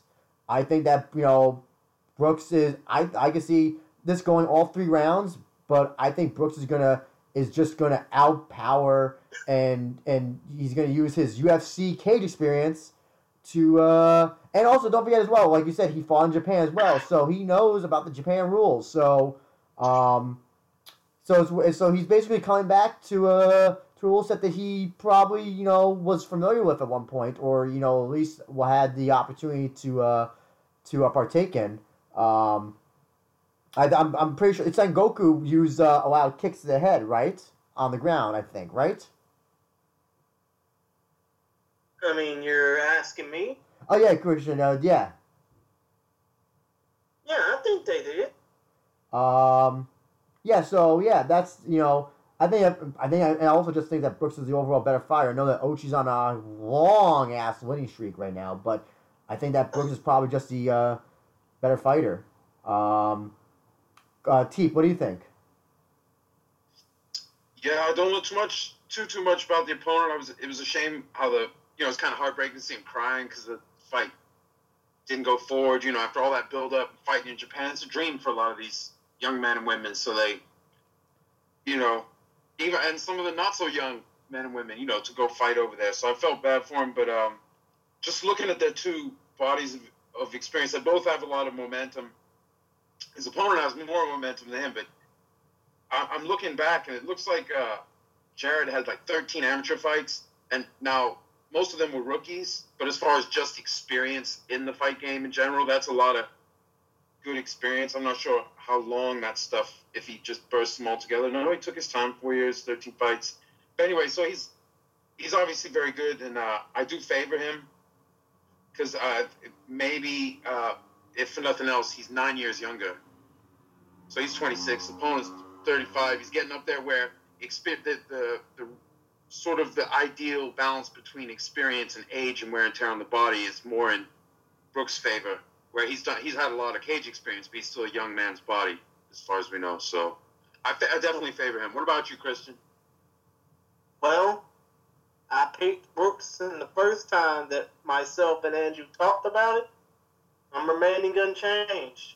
However, I just hope that when it comes down to any potential mishaps, I hope that both fighters will be ready for it. Because this fight is going to be taking place in the Rizin ring. Well, this fight's going to be taking place under Rizin rules, so they wouldn't have to worry about any unified rules BS that goes on the main card. But, I just hope that these two just give these fans a show and give everybody a run for their money, proving that, hey, small guys can go too. The pack mules can go as well as the heavier competition, especially in the men's divisions. But I really hope that this fight can do wonders, not just for, the men's strawweight division, but the lighter weight divisions in general in MMA, because obviously Bellator, they dropped down only to bantamweight, and that's just about it. But I just hope that with this fight that people would actually take interest in fighters that basically look like starving Ethiopian immigrants. Actually starving Ethiopian children. Mm-hmm. Yo, Christian, do you agree with the sales pitch that the winner of this is the man at that weight? like the man, the number one in the world. Is that pretty? Would you say that's pretty fair to say? Strawweight. Yeah, well, I mean, that would be cool to. I mean, it would be cool to say that. However, Jarrett Brooks is not a champion currently in that weight division. Obviously, Ochi is. Mitsuhisa Sanabe, who is going to be in the Pancrase Hall of Fame, was the light flyweight king of Pancrase. But I have a feeling that if Jarrett Brooks wins this fight, he won't need a belt to solidify he's the best. He's just going to prove to everybody, including to myself and Andrew, that he's the best just by showing up and talking about it. Yeah, And, That's what I mean. I don't mean like a belt or a lineal title or anything like that, but is the winner of this pretty much the top of the... Are they at the peak, would you say? Most definitely. Most definitely. Yeah, this will be the case. I don't care about belts. Belts. I think that belts are important. Belts, signify, number one. With a strawweight, belt though, it's a unicorn to see men's strawweight, and there's only two major well, not Tsunabe anymore, but one major champion, I guess you could say now, Ochi. And if he loses, unofficially, it's kind of like how Kyoji Horiguchi lost to Kai Sakura in a non-title match. So what do you this guy beat your champion? In an MMA match, but it was non-title. So is that fair to say that he's better than the actual champion? I think you can make an argument for that he will be number one in the world without a belt. It kind of sucks, especially for champ. Kai hasn't gotten his full credit because Gucci's one of those pound for pound guys. Won the tournament, won a shit ton of fights in a row, and made some of them look very easy. Just because it wasn't title fight, people are like, oh, whatever. Now everyone goes.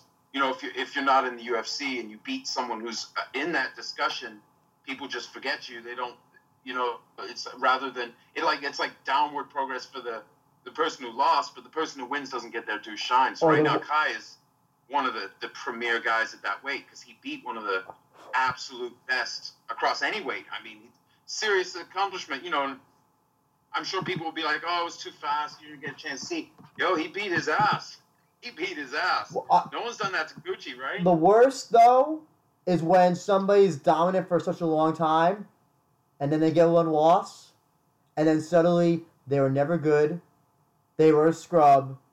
I was never a fan when the hype train, when everybody turns on the hype train, and that's what happened for Gucci. And I'm very... I think a lot of people enjoy sharing the abstract concept of winners. Like, oh, this guy's the winner. I'm on his side because he's the winner. It's like sucking up to the guy in the best, who's wearing the nicest business suit in the room. Basically, what they're doing, and I'm sorry for quoting it this way, but what they're basically doing is dick ride.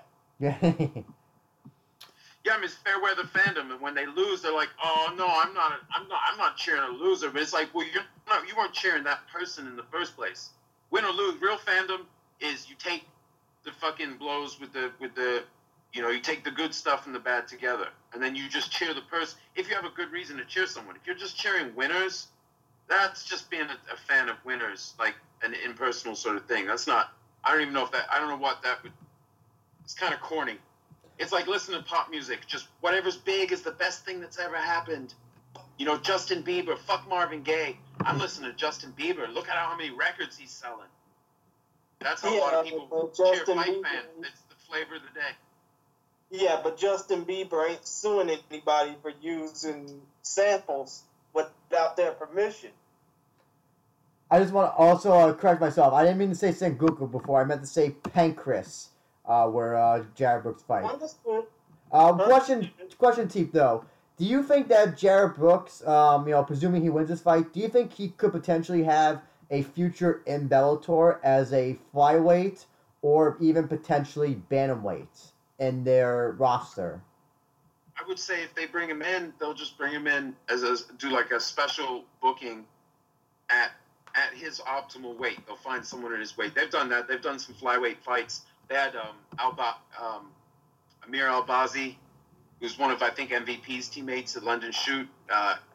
He's a flyweight, and they just put him in fights at flyweight. Maybe one-offs. Maybe they don't sign long-term contract, but they're not that's kind of what they're doing with Kerry Melendez right now. They don't have a division, and they're not necessarily going to start a division, at least per Coca. Oh, yeah. They don't have plans to, but they just do fights. Let's also be honest. Just put on a fight. Let's also be honest. The men's strawweight division probably is, at least for any major American promotion, is not going to happen as long as we're alive, probably. Or not anytime soon. I mean, if there was some giant structural change and everything got so much deeper, but yeah, absent some like sea change in like how everything's done, they're not going to do it. There aren't enough people. Flyweight suffering from that. There are people, but there aren't enough characters at that weight. Maybe that's the right way to put it, because the deep divisions have like a bunch of characters, people who are interesting, not just like spinning around doing cool shit. It's like individuals. That's why heavyweight is still the premier division. That's where most of the characters are. Oh yeah. But there's some competition. But heavyweight's where, if you go to lighter weights, where the Rampages and the Crow Cops and the Fedors and the War Master and stuff, there's some great characters, but a lot of guys start to blend in together. I think the larger they get, maybe it's because the divisions are less predictable when you get heavier and heavier. Just two more questions I have on this. Did you guys realize that Jared Brooks apparently is hated so much by a lot of MMA fans? Apparently. How? Is there a good reason? Apparently he's a very outspoken guy. He's always like talking shit and like apparently like outspoken, and he's one of those guys like he's always, whenever like there's a bantamweight or flyweight fight in UFC, he's always saying, I could beat the shit out of like this entire roster for UFC. And you know what? He probably could. I think it's the case of one of those guys who he says a lot of stuff, so that's why like a lot of people get angry because he doesn't like mince the words, I guess you could say. Yeah, he doesn't really, he doesn't really kiss ass to the casual fan, so to speak. Yeah. He's probably caught a lot of shit in his career for being so small. People are like, shut up, Shorty. But he's a serious dude. Just being small doesn't mean someone isn't a fucking absolute killer in like a martial arts realm. So maybe he's just like, yeah, fuck you too. And it's like back and forth, and people get into it. I mean, some guys like that. Ben Askren, man, people are still trying to troll him for the Masvidal fight. Forget the last one. I mean, that was booked to be like a fight that was hard for him to win. They just wanted to get him out of there. But the Masvidal fight, people still talk trash to him like they're somewhere on the level of Ben Askren. It's like, dude, he's a 2-time Hodge Trophy winner. And obviously the trolls probably don't even know what that is, but he's a serious fucking dude. Before he even got to him, he's a legend. Let me guess. The Danny Hodge Trophy that belongs to the best wrestler in America, right? Exactly. He won 2 of those, and not a lot of people have won more than one. He's like a very special wrestler. Even before he came into MMA, and I think people, they just get used to the hair and him talking shit on Twitter, and they forget he's a very serious guy, serious coach. Dead serious individual. It's just that he doesn't carry himself like you're supposed to kiss his ass. Like, he kind of jokes around and stuff, but when in the wrestling room, he is respected very much. Mm-hmm. Maybe more so now in the fight game, even if it's only because people want to hype up the guys who beat him. You know what I mean? They're saying like a lot of the more dedicated UFC fans would go in with it. He hasn't fought anyone. He sucks. He's like, you can't rank him anywhere. But man, once he came in, beat Robbie, they were still trying to say, oh, he lost that fight, even though he won. It was really a loss. And then Masvidal beats him, and now they're giving a big media push to Masvidal. And now suddenly, that's Ben Askren. He beat Douglas Lima. He beat Andre Kreshkov. I'm like, motherfuckers, people who know about him have been saying that for years, trying to get him respect, even though he wasn't fighting the top guys always in one championship. It's like, so you find yourselves on opposite sides, and people just running this way and that like dumbasses. So I can understand a guy like Brooks who's like, fuck you too. Who knows what all he's had to listen to. But, it's just how it goes. A lot of fans are edgelords. You also brought up a name. I'm off topic a little bit about the card. Well, about this fight specifically. You brought up a name, and I gotta say, I'm kind of disappointed this person was not booked for this show. Josh Barnett. He's booked for the Hawaii card, so I guess that's kind of maybe Japan adjacent, if you want to characterize in some way. They want him to headline his Bellator debut, because like one of the big aspects about free agents, right, that's almost never talked about, but it's so huge for them, is they don't have the footage. Like when Bellator signs Rory McDonald or Gegard Mousasi, well, how much of their footage do they own to promote them with? Mm-hmm. It's casual fans, you know what I mean? Imagine the UFC trying to push like John Jones, but they don't own any of his fights. They just got him, and so all they can do is be like, "Hey, we got John Jones," and and then radio silence from the guys who own the footage. That's kind of what it's like. So that they gave him an easier fight.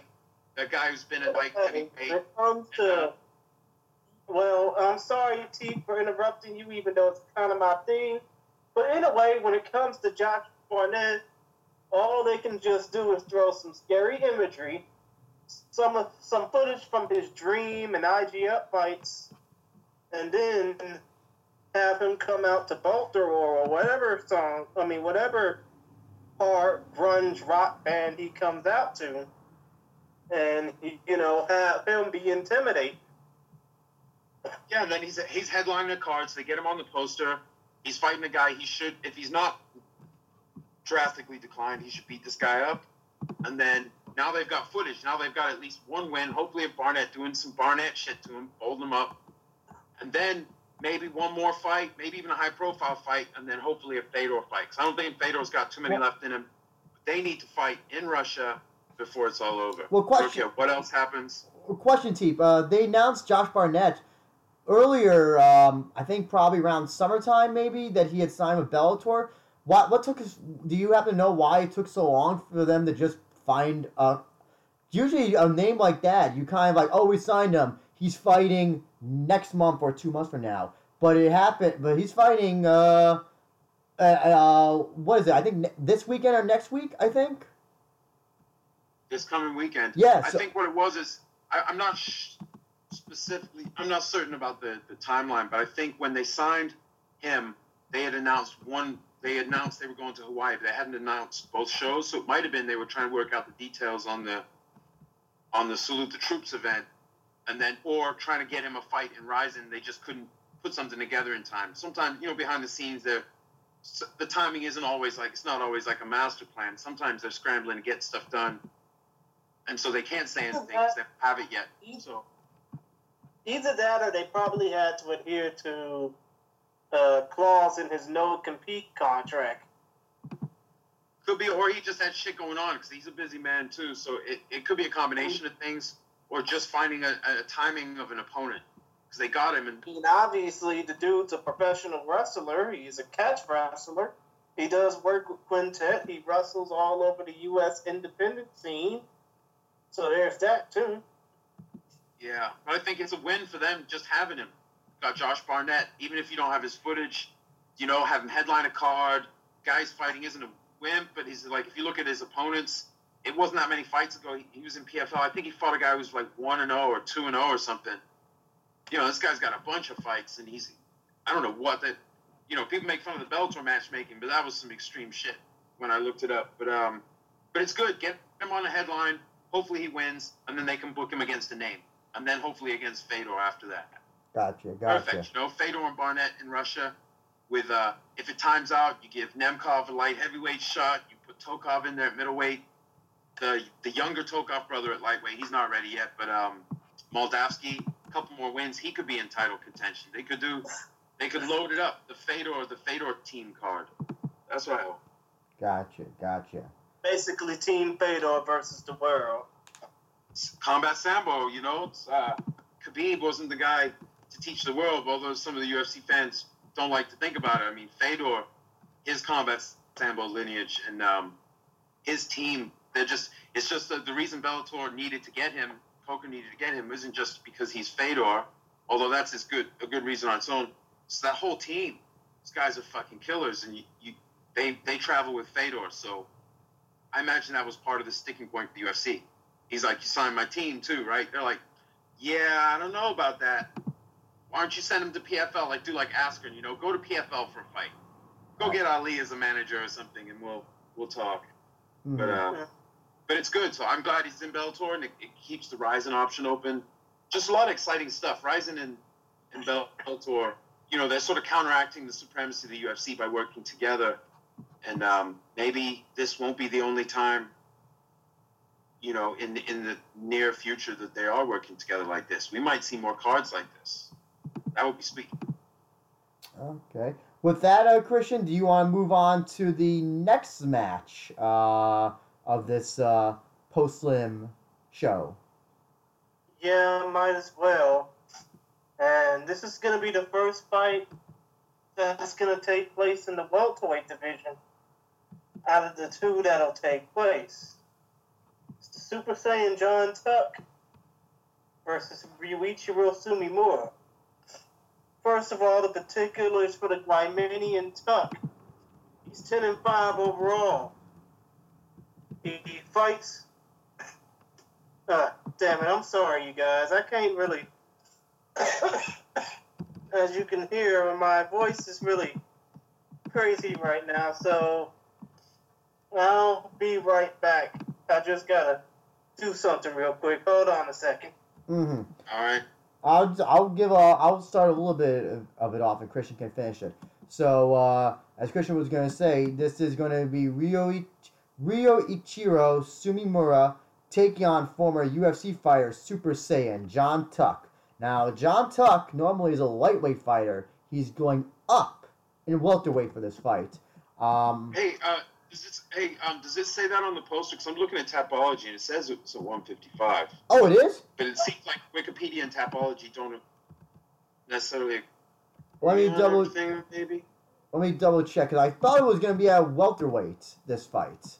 Sumimura is Tapology at least says he's the number 4 welterweight in Japan, so maybe he's moving down, or... You might be right. Let me double check, because I thought it was at welterweight. I thought he was fighting at welterweight. I have a Wikipedia. Wikipedia says welterweight. Let me see what the Ryzen Bellator press release says. Because I'm pretty sure it's at welterweight. Where is John Tuck? Doing this on the fly. Okay, here we are. So, oh, there he is. 77 kilograms. That is welterweight, I believe. 77. Doing my yeah, that is welterweight. I think 71 is lightweight. I'm gonna go by what Ryzen says. I think Ryzen might be 77 kilograms. That's on the poster. Yeah, so I'm gonna go by what Ryzen says. I talked about this with Christian off air before, but yeah, Dopology is a little bit surprisingly outdated for this for these two cards. I'm not so sure why, because they're usually I don't know what their groove is on these two cards. Some they're usually very on point and everything's on. So unless they have multiple pages, I think that's happened in the past where they weren't sure what an event was called, so they make a stopgap page, then they do the page. So it is hard to say.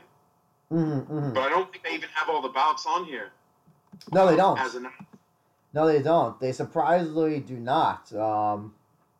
It's actually, I think they're missing 1 or 2 fights, including the kickboxing match, which we'll be talking about, which they sometimes... Sorry about that, you guys. Oh, that's fine, Christian. That's fine. My lungs are... considering the fact that I'm so tiny as it is, I'm only 5 feet tall, my lungs suck. Yeah. Don't worry about it. Well, but Christian, yeah, I was just about to go into the particulars. Since you're here, I'll let you take over. On the take of it, have you already gone through the particulars? No, I barely got through John Tuck. I just said Super Saiyan and then welterweight, and then we were looking at... goodness. Let me go ahead and get through them real quick so that we can talk about this fight. Yes.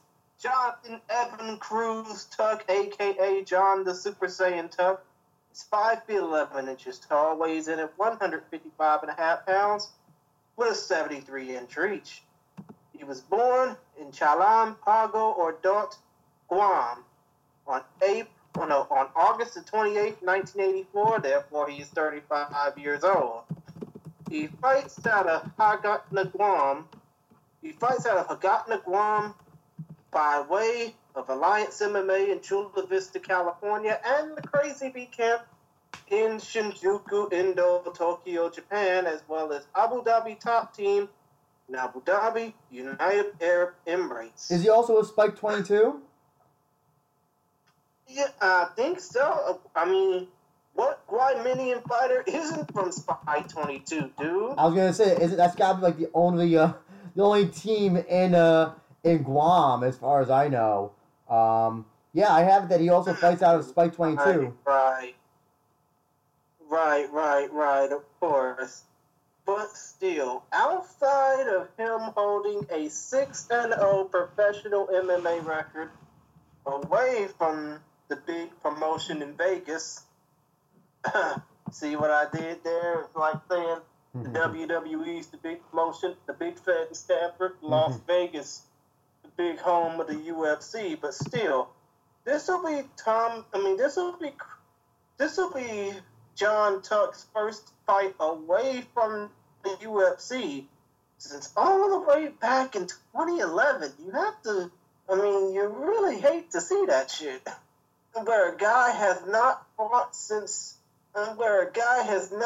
away from the UFC octagon in such a long time. I mean, yeah, he's got a fight against, out of the 6 fights he had in the start of his career, the only one that really made anything worth a damn was a fight against Edward Landslide Folayang when they were both undefeated prospects. But that was so long ago that people forgot. Anyways, aside from the 6-0 he had outside the UFC, he's 4-5 inside. He was 4-5 inside the octagon and ended a pretty crazy, pretty hellacious 8-year run. 7 or so year run with losing to the Doberman, Drew Dober, back at UFC Fight Night 135 on August 25th, 2018. He was supposed to have faced off against Brandon Gertz at Bellator 227, but that fight got scrapped. So instead, he's facing off. So instead, he's facing off against Sumimura, who is 14-7 overall. He's 5 feet 7 inches tall, weighs in at 170.3 pounds. 33 years old, born February the 14th, 1986. He represents the Trinity Sons camp and fights out of Sumoto, Hyogo, Japan. He is... Well, actually, he's fought in Rizin before, losing to Kichi Strauss Kunimoto, but he's more well known with being the current deep welterweight champion and also had stints fighting for Heat and Pancrase. Plus, he's currently riding a 1-fight winning streak, most recently choking out Yoshitomo Watanabe at Deep 92nd Impact back on October 22nd. So we got 2 guys coming off of some pretty crazy bouts. One coming off a loss and hasn't fought in over a year. The other coming off of a win and is looking to basically avenge the loss he had under Rising Rules. But for John Tuck, who's a family friend of the Yamamotos, do you think that he'll probably have at least a little bit of an advantage coming into this fight? And I just want to remind y'all that the Tapology faithful has voted an overwhelming 76% for Tuck in this fight, probably due to the experience in the UFC. So, how is this fight going to shape up from y'all's perspectives? Also, going up in weight as well. I don't know if... has John Tuck... I know he was on The Ultimate Fighter. That was probably maybe the only time he's ever fought welterweight, as far as I know. I don't know if he's ever fought any other time at welterweights, as far as I know. I can't recall. I honestly can't recall. I'm also surprised. I can't overall leader, other than the fact that he's fought 9 times inside the octagon. Also, yeah, and also he's also had a 1 year layover, with with not fighting since the Drew Dober fight of August of last year. Mm-hmm. It's so it will ring. Well, I should say in this case, cage rust be a factor. In this. Probably so, but considering the fact that it's gonna be in Rising Rules. Oh, no, wait, actually, I don't even know if this fight's gonna be under Rising Rules. I mean, it might be under the Unified Rule set.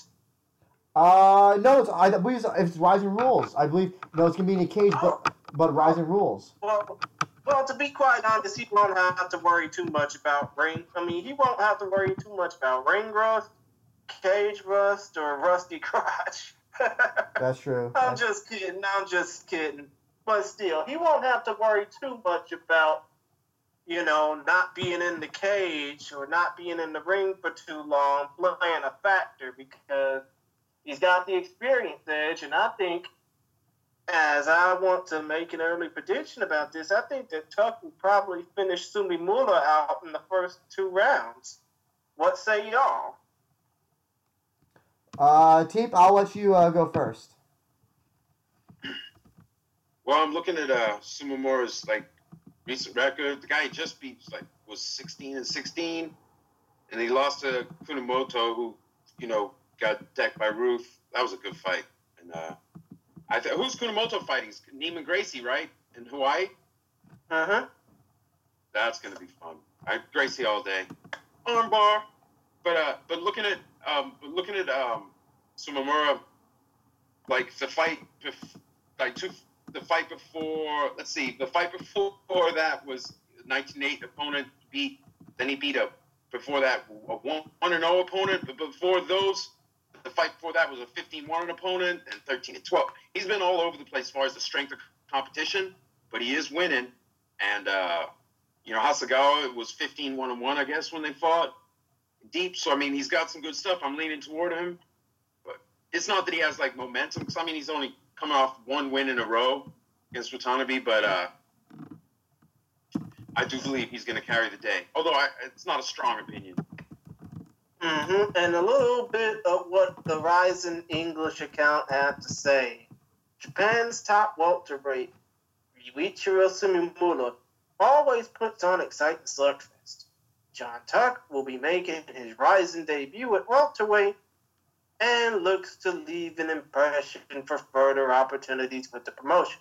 It will be a striking versus grappler bout in the cage under Rising Rules. And of course, you see the photo on the Rising English Twitter account, you would know that John Tuck has a 90% finish rate.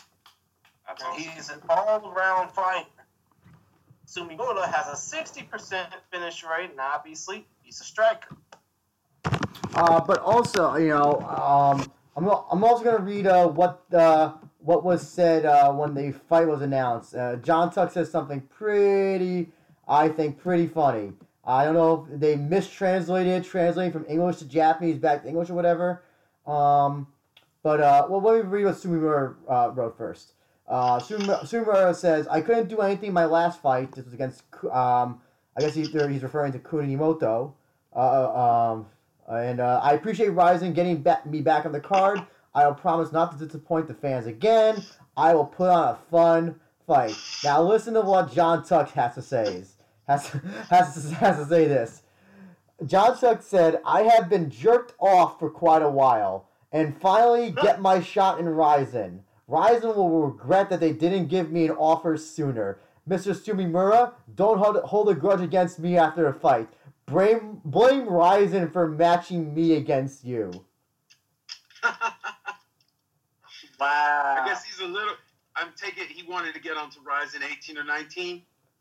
So I wonder, yeah. So I'm trying to think. Didn't we talk with a fighter who Christian? Maybe you remember. I feel like we talked to a fighter who said that they were originally supposed to fight John Tuck. Was it Brown? Maybe. There was Wait a minute. Who? I feel like there was some lightweight fighter who we interviewed who mentioned John Tuck by name as a fight that was supposed to happen. I mean, I don't quite remember because we did so many of these interviews over the last 2 months or so that it's hard to, keep count of this.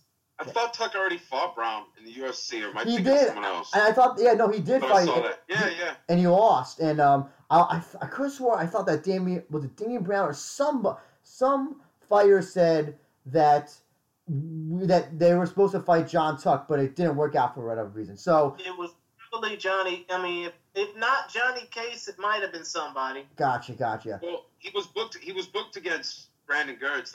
I'm guessing that would have been a lightweight. Gertz is a lightweight, but maybe when that fell through, because that was supposed to be for September, so maybe when that fell through, there was a hope he would get in and rise, and it didn't happen. Maybe that's what he's referring to. I see. Maybe it was a Brown rematch, and then they just couldn't make it for whatever reason. I see. Yeah, it's quite entirely possible. I wonder. It's just also this fight being at welterweight. I wonder if they couldn't get a lightweight fight for him, just because they have all the lightweights booked for that tournament that they're doing. So I'm curious to know, will this be considered? Would we consider this the first official Rizin versus Bellator match, or is because John Tuck hasn't officially fought for Bellator? Are we not going to count this as the first? No, this is a Rizin fight. Since John Tuck hasn't officially fought for Bellator yet, this is officially a Rizin fight. Yeah. Gotcha. So, well, I'm gonna have, I think that probably, Tuck is maybe the better fighter overall, but I gotta say, going up in weight class, I think is gonna be a disadvantage for him.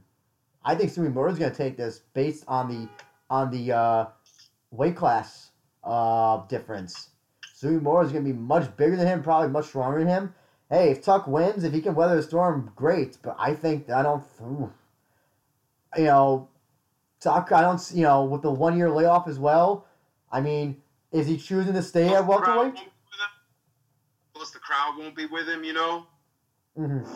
Yeah, and also the traveling. Sumimura is going to be coming in with that big dick energy because he's going to have everyone behind him. So, it could be the difference. Exactly. Yeah, I gotta say, I think that Sumimura probably. Like I said, I think that Tuck would probably be the better fighter overall. But yeah, I think that probably that Sumimura is gonna win this based on just the weight disparity between the two. Yeah. Hey, real quick, guys, before we do the next fight, let me just ask you. So, what do you think the impact is likely to be for fighters when they debut in Japan? That might not be used to a Rizin audience where they kind of sit there and they gasp and they cheer, but when nothing's happening, there's no woos or drunk bro dudes shouting knees. Well, I think an easy answer is I think it'll be great for a lot of fighters who cannot hear their coaches or mishear their coaches. They'll be able to hear their coaches succinctly and be able to do what their coaches tell them to look out for or to advance with, because like Josh Barnett with Victor Henry, that was beautiful, wasn't it? He just talked him right through it, and it's just some warrior shit. Exactly. Teamwork. Yeah, exactly. I think that's how it's going to be, and I think a lot of fighters will benefit from that. Because listen, I don't know how some of those fighters in those UFC shows hear their coaches. I can barely hear sometimes the announcers because those crowds are so loud, for good and for bad, both. But you also won't have people yelling. Listen, the only thing they're gonna have to put up with hearing is the women, screaming a name or something of the Japanese guy or something, in their high pitched voice. But you won't hear anybody trying to yell, kick him in the dick or something like that. So pretty sure that I think they're gonna they're gonna welcome the change of crowd attitude, I guess you could call it. Mm-hmm. Especially considering the fact that the crowd is mostly silent unless a big move happens. Yeah. Exactly. Right. I wonder if it throws guys off too, because the crowd, they get they get excited for like pivotal moments. So like a takedown is a big deal, but it's not like oh, now he's gonna win on points because like they don't judge on points. But it's just the fact that they know a positional change is a big deal. Like back in the day when Mirko stuffed Mark Coleman's wrestling right before the knockout, they were loving that because they knew what that meant. You know, they were like, this is the end. You know, so I like that about the crowds there. I'm very excited to have Bellator represent the brand over there with that kind of crowd reaction. It's a lot different. So the only thing they're gonna have to worry about, the only time the crowds will boo in Japan is if they do nothing, if they just lay on the ground and do nothing, and not in the grappling sense of like, oh, you know, you're looking at, you know, Neiman Gracie trying to work a hold or Hayam Ghazali trying to go for an ankle lock or something. They're not gonna boo the attempt. If neither of the fighters are doing nothing, then that's when that's when the crowd will turn on the match. So you don't have to worry about. They were very patient during Calvo Haraguchi. That was a terrible. That should have been officiated better. They should have been stood up so many times in that fight. I was like, no, don't have this be the fight where you don't do like Conor Mayweather and not enforce the rules because the one guy's just coming into the rules. Fuck that guy. He's got to play by the rules. Yeah. I didn't like that. That was one of my few reffing complaints in the whole history of Rizin so far was that fight was way too much time on the ground. Fuck that. I wonder, you know, it'll also be interesting to know who refs will Bellator bring over, you know, like Big Dan, Jason Herzog, I don't know, Mark Goddard. No, MVP can bring over Mark Goddard. What's his name? Beltran. Oh yeah, Mike Beltran. Braid some glow rods into his beard. Yeah. That'll also be the man who probably rides a motorcycle wherever he goes. That'll be interesting to know. Like, I really want. Like, are they going to just stick with the refs that they have in Japan, or are they going to bring over the referees? Because, you know, there's a one referee, I forgot his name right now. I call him Mr. Miyagi or Great Muda because he looks like both of them. Who has a goatee. Who, like, if there's like a second of stalling, he stands up everybody, and then there's. I love that. That's what we want. Wait a minute. You mean Ryogoku Wada, right? Yeah, Wada. Who, yeah, like, you know, he always says action. See, that's what I want to see. There's a reason I prefer those rules, and when you take that away and let people just hump each other, it's like that's not what I'm tuning in for. Because I know, like for me, I know the Bellator roster passes, so I get the most structural enjoyment out of it. But the best rules, Rizin rules, meaning you don't get to stall, you have to posture up or advance. So yeah, then because then if it's Rizin rules, and then you have like Dan Murriata, Mario Yamazaki, and these other Mike Beltran. I don't know if they're used to Rizin rules. So is this going to be another conflict, or you know? I'm interested to know if they have the Japanese referees, then yeah, it'll be no problem. Or Jason Herzog, who's also refs in Japan. I wonder also if they're having Frank Trigg do commentary. He has a referee's license as well. You think that maybe they would use Frank Trigg for the Bellator Japan show since he'll be already there? That would be a great idea. Because he knows the rules. He's not Joe Warren, where he's like, how are you on the mic? What are you talking about? He won that round. Stop your noise. Trigg knows the deal. So that would be you should actually tweet that to Bellator because that's a great idea. I don't know who, or Mazzulli. I doubt Mazzulli's on Twitter, but whoever makes that call, that's a good call. Yeah man. It's like, and so it's just, they do say Rizin MMA rules, so I can only assume that they probably would go with the Rizin referees, but maybe for the main card, that's when they'll use like the regular referees that the Mohegan Sun Commission delineates and all that stuff. That's at least my theory, anyway. It's a good idea. And I don't think we'll be seeing Big Dan because MVP's on the card, and I think they're just gonna keep them apart. Even though they've made up, I think they're just like, so maybe they'll have someone different. But Big John, I liked seeing him in Rizin. Even though it may not be his favorite rule set, but he was good. Well, actually, Big John McCarthy refereed the first couple of Rising fight cards. Yeah, man. There's that great picture of him with Gabby, and she's bigger than him. She's bigger than Big John. I love that. I wanted to see Gabby on I don't know if there's anything announced for her, but I'm dying to see her fight. I hate that she's not been busy and they're trying to have her go to light heavyweight. Like, she's a heavyweight. Find some big women. Do it open. I'm gonna tell you this right now, Teep. She's actually working on a movie in New York City with Halle Berry. Oh, right, that's right. She's doing the movie with Halle. I just want to see her fight, man. Why waste her prime? And listen, I wouldn't be. Fight in sport. I know that Julia Budd said she'll fight Gabby. Gabby said she'll fight Julia Budd. It's possible that they would have had something, but I'm pretty sure when Halle Berry said, "Hey, you want to be my movie?" She's like, "Hell yeah!" And she's like, "Yeah, I mean, if Halle Berry asked you to be in her movie, who would say no to that?" Yeah, only someone who was like had that social anxiety, because anyone else would be like, "Please let me be in a Halle Berry movie." What the hell? Put that on a resume. Yeah, either in a sex scene or a fight scene, to be honest. 10-time. That should be a new Twitter bar. Like 10-time BJJ world champ, 4-time Abu Dhabi champ, was in a movie with Halle Berry. Right. But all jokes aside, you want to move on to the oddball of this fight card? Actually, yeah, because I'm realizing how long this is projecting to take. I'm going to run out of time. I'm scared I'm not going to get to the meat. So yeah, Christian, let's go on to this oddball fight. That's the best way to put it.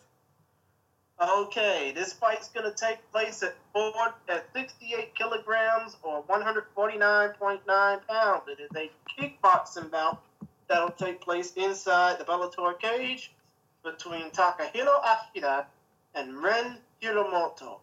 First of all, for Ren Hiromoto, he's 21 years old, born June the 27th, 1998. He's 5 feet 8 inches tall, weighs in at 143 1/3 pounds. He holds a kickboxing record of 10 wins and 4 losses, with 5 of those 10 wins via knockouts. He is the 2014 K1 Koshien champion, which is high school fighters. He holds the distinction of being the 2016 Crush 63 kilogram tournament runner-up. Hey, Gary, I'm sorry to interrupt. Hey, I got to duck out for a second. Just carry on, okay? Okay. All right, brother. Still, Hiromoto is the 2016 Crush 63 kilogram tournament runner-up, the 2017 K1 World Grand Prix lightweight tournament runner-up, and holds the distinction of having the 2018 Combat Press Knockout of the Year when he KO'd Kyle Wheeler-Strick at K1 World Grand Prix Japan 2018 K-Festa 1 in the same building, the Saitama Super Arena, back on March 21st, 2018. Now, his opponent, Ashida, Taka on in 5, 4, 3. Up next on this fight card, and especially on the post-limb fights, it's going to be a pretty odd sight to see. Kickboxing in a cage, and I want to get your thoughts on it and a little bit, Andrew. But first, we're going to talk about the participants. It's Ren Hiromoto versus Takahiro Ashida. Ren Hiromoto, 21 years old, born June 27, 1998. He's the one with the actual kickboxing experience. At 5 feet 8 inches tall, he weighs in at 143 1/3 pounds and represents Team Pegasus. He fights out of, let's just say he fights out of Tokyo, Japan, representing Team Pegasus. He is an orthodox style fighter who's well balanced in kickboxing and karate. He is 10-0. Well, he is 10-4 overall, with half of his wins by way of knockout. He is the 2014 K1 Koshien champion, the 2016 K1 Crush 63 kilogram tournament runner-up, the 2017 K1 World Grand Prix lightweight tournament runner-up, and holds the distinction from CombatPress.com with the upset of the year in 2018, knocking out Kyle Wiraskrek at K-Fest 1 in the same arena he'll be making his kickboxing return in. But that fight was back on March 21st, 2018. His opponent, on the other hand, Takahiro Ashida, is a man who hasn't fought a kickboxing bout at all, but has plenty mixed martial arts experience. He holds a record of 23-10-2 overall in mixed martial arts competition. He's 5 feet 8 inches tall, weighs in at 146 pounds. He is 30 years of age, born August the 29th, 1989, in Koshigaya, Saitama, Japan. So he's coming in with the home prefecture advantage. He represents Brave Gym and fights out of Misato, Tokyo, Japan. At least, yeah. No, wait, actually, he fights out of Misato, Saitama, Japan. See, I'm getting my damn prefecture stuff. But, yeah, but still, he currently rides a 2-fight winning streak in mixed martial arts, defeating Isao Sakiyama for a Brave Fight / Grachon, and most recently defeating Tatsuno Nagakula at Deep 92nd Impact back on October the 22nd. He is also the former Deep Featherweight champion, as well as a veteran of Pacific Extreme Combat, Rings the Outsider, Barzalette Fighting / Real FC, Zest, aka ZST, Rebel FC, Grand Slam, and Brave Gym Fights. So yeah, that's a whole mouthful to basically say, and since obviously this fight's not available through the listings on Tapology, we just have to go with what we know.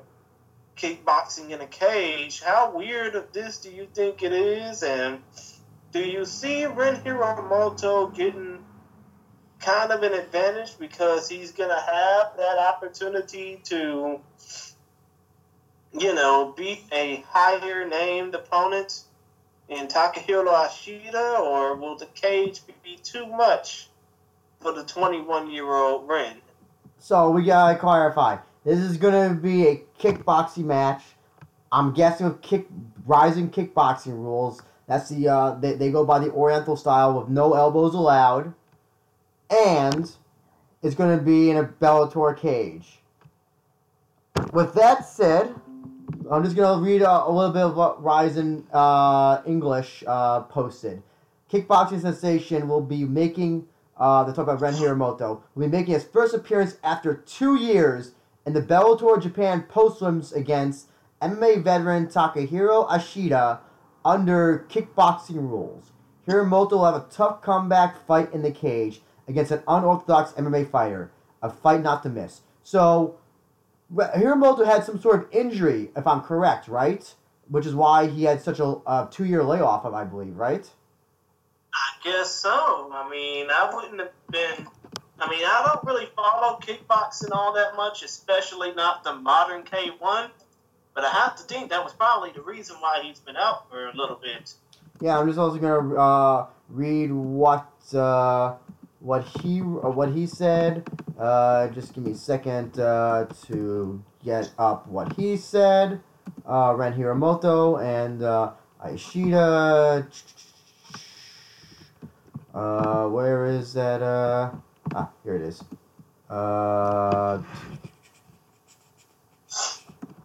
Okay. So K1 kickbox.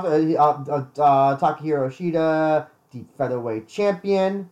Current deep featherweight champion, actually. Ashida, this is what he said. This will be my first fight in Rizin. I'll be fighting under kickboxing rules. My opponent was missing for almost 2 years, and finally he shows up and has turned into a punk. I would like to use my striking to knock him out.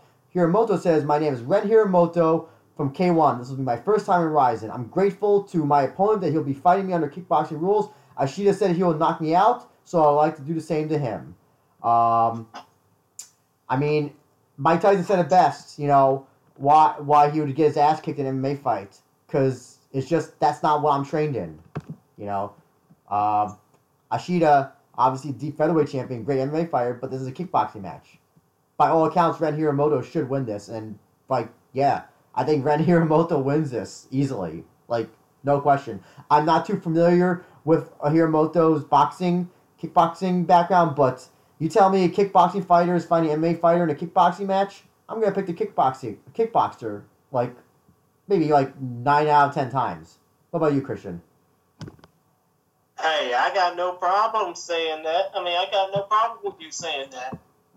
I think it's going to be pretty crazy to see kickboxing inside the Bellator cage, but considering all the deep shows that have taken place recently, as well as what ONE FC has done with having kickboxing and Muay Thai in the cage, especially Muay Thai in 4-ounce gloves, this has been done before. It's not anything new, but it is pretty weird to see it happen. Therefore, I think while it may confuse Ren Hiramoto a bit because he's more used to fighting in a ring, I think he'll get used to it because the only thing that you'll be using is your hands and your knees and your feet, obviously.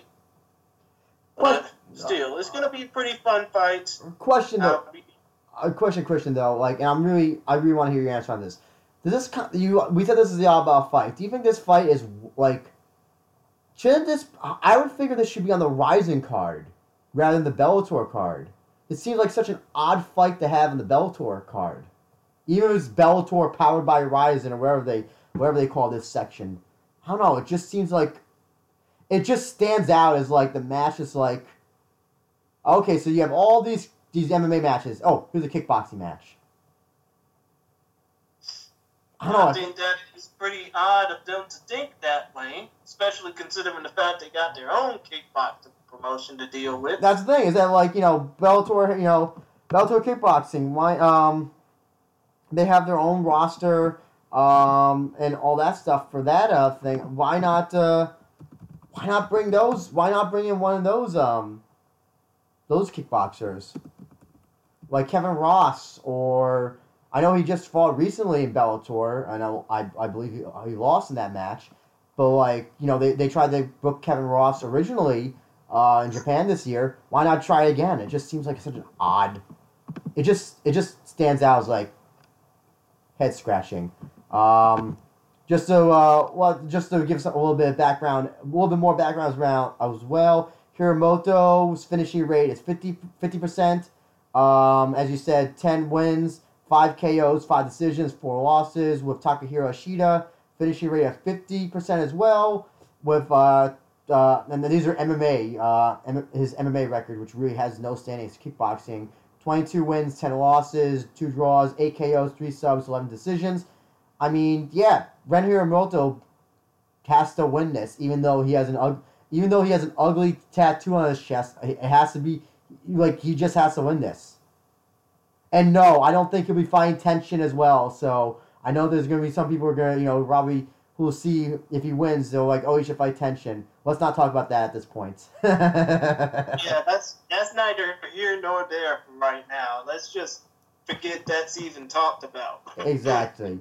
We'll ask Teep, his thoughts, if he has any on this fight, on this when he comes back. But let's talk about the next fight, Christian, which is I think a much less oddball fight. On this. Oh yeah, exactly. And considering the fact that I just talked to one of these ladies yesterday, as of the time of this recording, this fight's going to be pretty fun to talk about. Least alone check out. Jamie Atom Bomb Henshaw, the current King of the Cage Women's Atomweight World Champion, versus the 2017 Rising Super Atomweight Grand Prix winner, Kana Asakura. First of all, the particulars for both of these ladies, if I'm trying to search for these. And oh, by the way, just a little reminder, it's not even listed on the Tapology. It's not even this fight's not even listed on Tapology. That's how fucked up that is. I know. We were talking. Chief and I were talking about the Tapology thing being outdated. We're actually really surprised about that. But Wikipedia is much more accurate. Surprisingly. Exactly. And speaking of, here are some accurate stats. Kana Asakura, a native of the Chiba Prefecture, fighting out of Kashiwa, Chiba, Japan, representing Foresta Matsudo in the styles of wrestling and jiu-jitsu. She is 22 years old, born October the 12th, 1997. She's 5 feet 2 inches tall, weighs in at 104.9 pounds. She is currently riding a Rizin record of, let's see, she fought 3 times, she fought 2 times in Rizin. Sorry, kind of doing this on the fly. Most recently Asakura fought Alicia Zabatella in a decision that you thought that Zabatella won, but, I think it was a split decision win for Kana Asakura.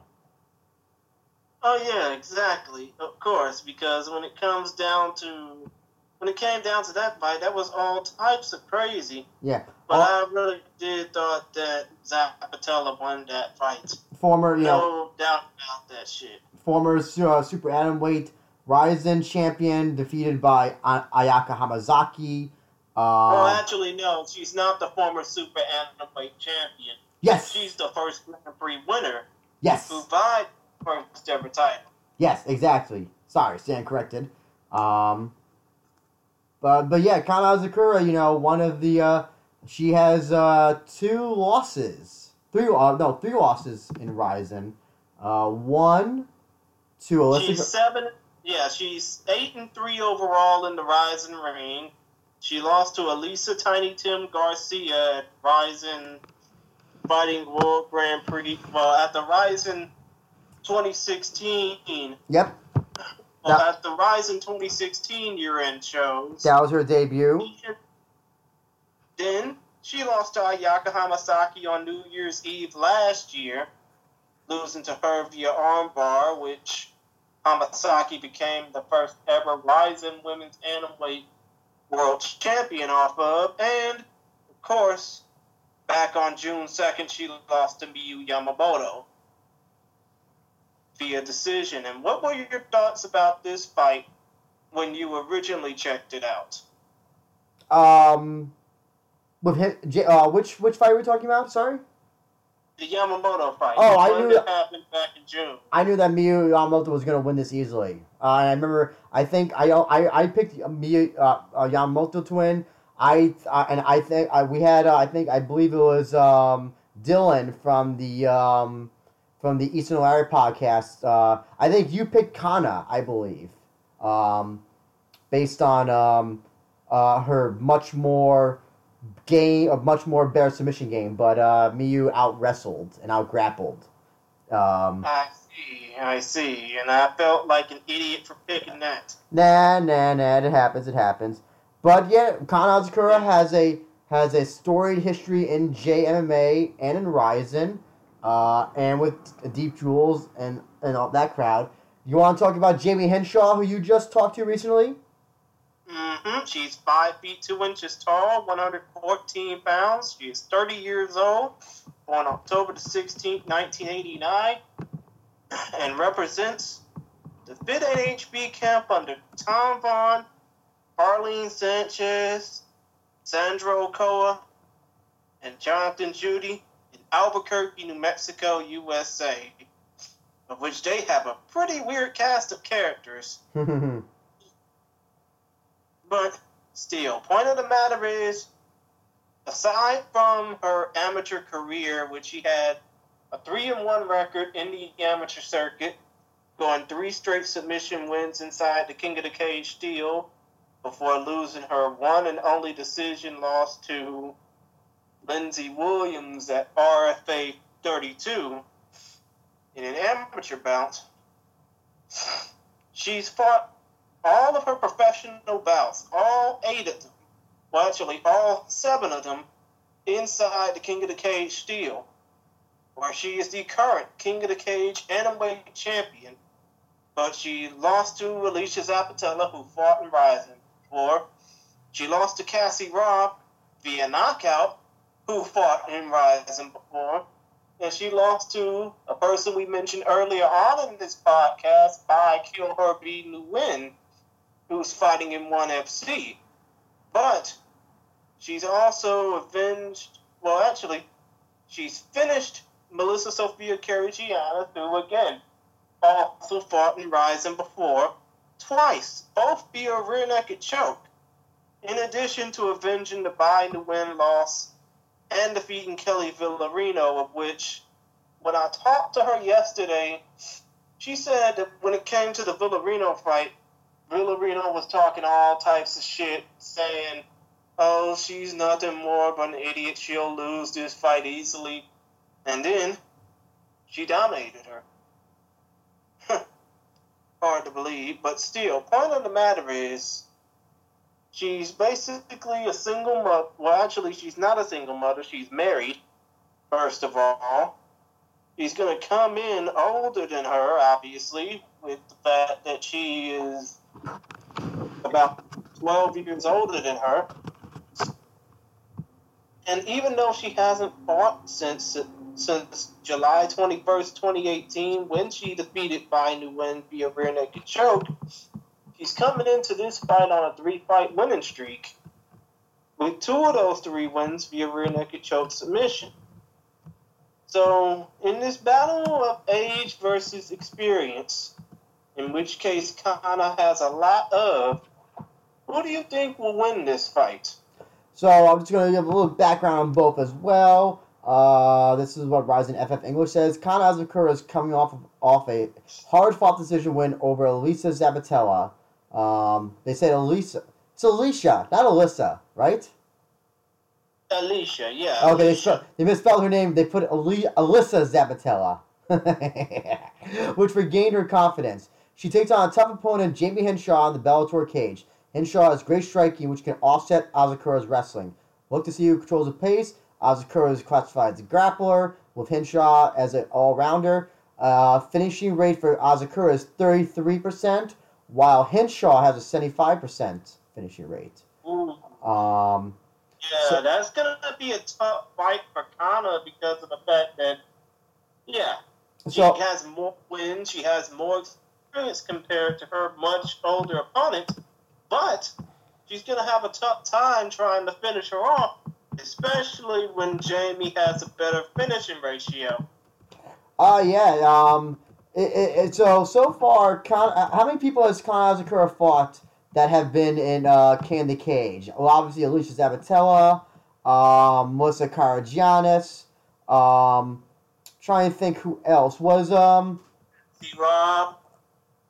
Did Azakura fight her? I don't think Azakura fought her. No, Asakura didn't fight her. Miyu Yamamoto did. So if Kana Azakura wins this fight, she might be known as a King of the Cage killer at this point. But yeah, I talked to Henshaw today. She's got a great head on her shoulders. King of the Cage atomweight champion. She says that she's very tough and that she wants to fight with the Rising rule set because that's very much like a street fight, which is what she used to get into a lot. And I admire her spunk, as they say, but I think Kana Azakura is gonna once again have another win from a King of the Cage fighter in this. I probably just see Kana Azakura going, just controlling all 3 rounds in this match. What say you, Christian? Well, to be quite honest, when it comes to Jamie Henshaw, she said to me yesterday that she's not in this for the fame. She's not in this for the money. She's just in this because she loves fighting and it gets her off the streets. Yeah. But in a way, Henshaw has a higher finishing ratio compared to Asakura, who's measly at 33%, but you have to think, not that many people know much about Henshaw, and she has a lower record compared to Asakura, who has just like twice as many fights compared to her. But still, I think this fight probably might be. I think this fight might be exciting, just as long as Henshaw doesn't screw up. With that in mind, I think that Henshaw, if she's careful, she might win this via finish. Bold pick, I must say. Bold pick. Probably, if there was a Tapology percentage, I'm gonna guess probably they would pick Kana. I have to assume. It'd probably be overwhelming if they put that fight listing down on the page for Bellator 237. But I just have to, I have to go with Kana. Even though the Alicia Zabatella fight was very close, she still came away with a win. And it's if you want to do MMA math, Alicia Zabatella beat Henshaw. Kana beat Zabatella. MMA math would assume that Kana will beat Henshaw in that case. Understood. But still, somebody's going to get finished, and it's probably, if Henshaw's not careful, it might be her. I wonder if the cage will have any effect also on Kana with the whole wrestling grappling thing. Considering that, I don't know if she's ever fought in a cage before, but she certainly hasn't done it in Deep Jewels. Well, she has fought in a cage before. She's fought recently for Deep. Oh, okay, but she fought in Deep or Deep Jewels? Let me check. Because Deep Jewels, I believe, still uses a ring. Deep, I don't think. Most times they use a ring, but when it comes down to the double bill events where they have fight cards running concurrently with Deep FC, they do have fights in the Deep Cage. Gotcha. And speaking of which, yeah, you're right. She's fought in a ring for Deep Jewel. There have been times, where she's fought in the ring and in the cage for Deep Jewels, but I think mostly she's fought in the ring for them. She hasn't fought in the cage, however, since Deep Jewels 13 and Deep Impact 77, and most of her career outside of Rising and Deep, where she's fought 3 times for Vale Tudo Japan, and once in Pancrase, and once in Shudo. Gotcha. I still gotta go with Kana in this case. Just a better I think is a better overall fighter. That's all I gotta say about this fight. Understood. I guess we'll have to agree. Oh. What's up, fellas? Hey, I'm sorry about that. I'm really sorry. It's okay. We were just talking about the Kana Asakura versus Jamie Henshaw fight, and previous to that, we were talking about Ren Hiromoto versus Takahiro Ashida, kickboxing in a cage. Do you have any? I have no opinion on the kickboxing. You only did 2 fights in that time. I love you guys. That's the detail right there. Do you have any thoughts on the Kana Henshaw match, Teep? Kana Asakura. I'm leaning. Yeah, man. I'm still very hopeful where she'll end up before it's all over. But I'm not a strong feeling. You can just, but like you said, I got to pick someone. I'm picking Kana. Let's keep it moving. Oh, no. In the kickboxing bout, if I have to make a pick, I'll pick the guy who just won the K1 thing. Just generically, I know nothing. I know absolutely nothing. I couldn't even tell you what his name was right now. That's fine. I already forgot. So with that, Christian, let's move on to the next bout. Let's go ahead and move on to what would basically share co-curtain jerker. Well, actually, let's basically move on to a fight that would share co-curtain jerker status on the post-slim card. That's a bout between the older brother of Vitaly Shimatov, Sergei Shimatov, versus a man who pretty much has a fetish for coming out to Jackie Chan music, Shoma Shibisai. I mean, if you check out the entrance theme threads or one of the entrance theme threads I had, you would see that Shoma Shibisai came out to a Jackie Chan song. I'm telling you. But, still. Sergey Siberian Shimatov, 9-6 overall in professional MMA, has not fought since December 30th, 2015. He's 6 feet. Yeah, I know. He's 6 feet 1 inch tall, weighs 232.6 pounds, with a 78.6 inch reach. Actually, a 76.8 inch reach. Born December 14th, 1983. Happy birthday, as of yesterday. He is 36 years old.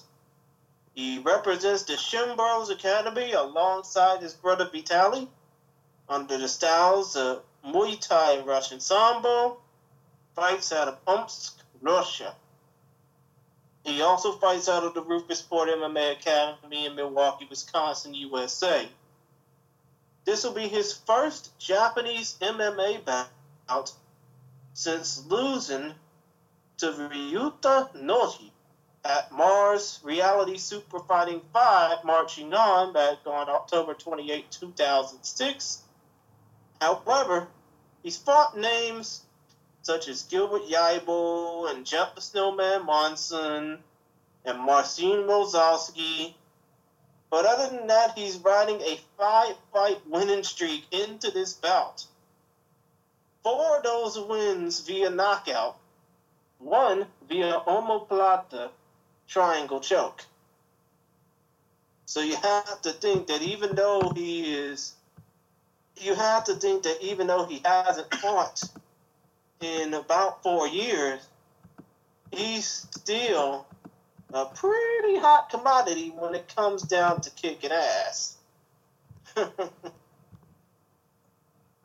In the meantime, his opponent, Shoma Shibisai. And hold on, I'm getting the particulars on him. Just give me a second. Here it goes. He's 5-2 overall. He's 6 feet 3 inches tall, weighs in at 230.2 pounds. He is 28 years old, born March the 11th, 1991, representing the Honey Trap and fighting out of Chiba, Japan.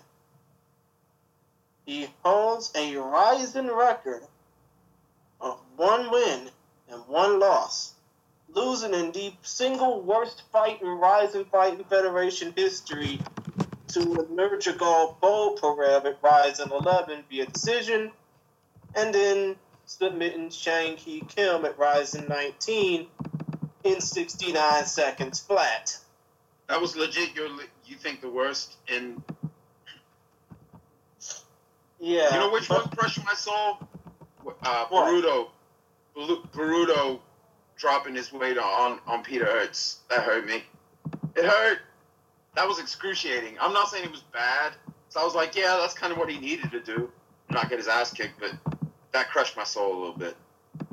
Krokop avenged him. Krokop avenged him for the K1. He was like, oh yeah? How about a knee in that big old midsection of yours? That was a great moment.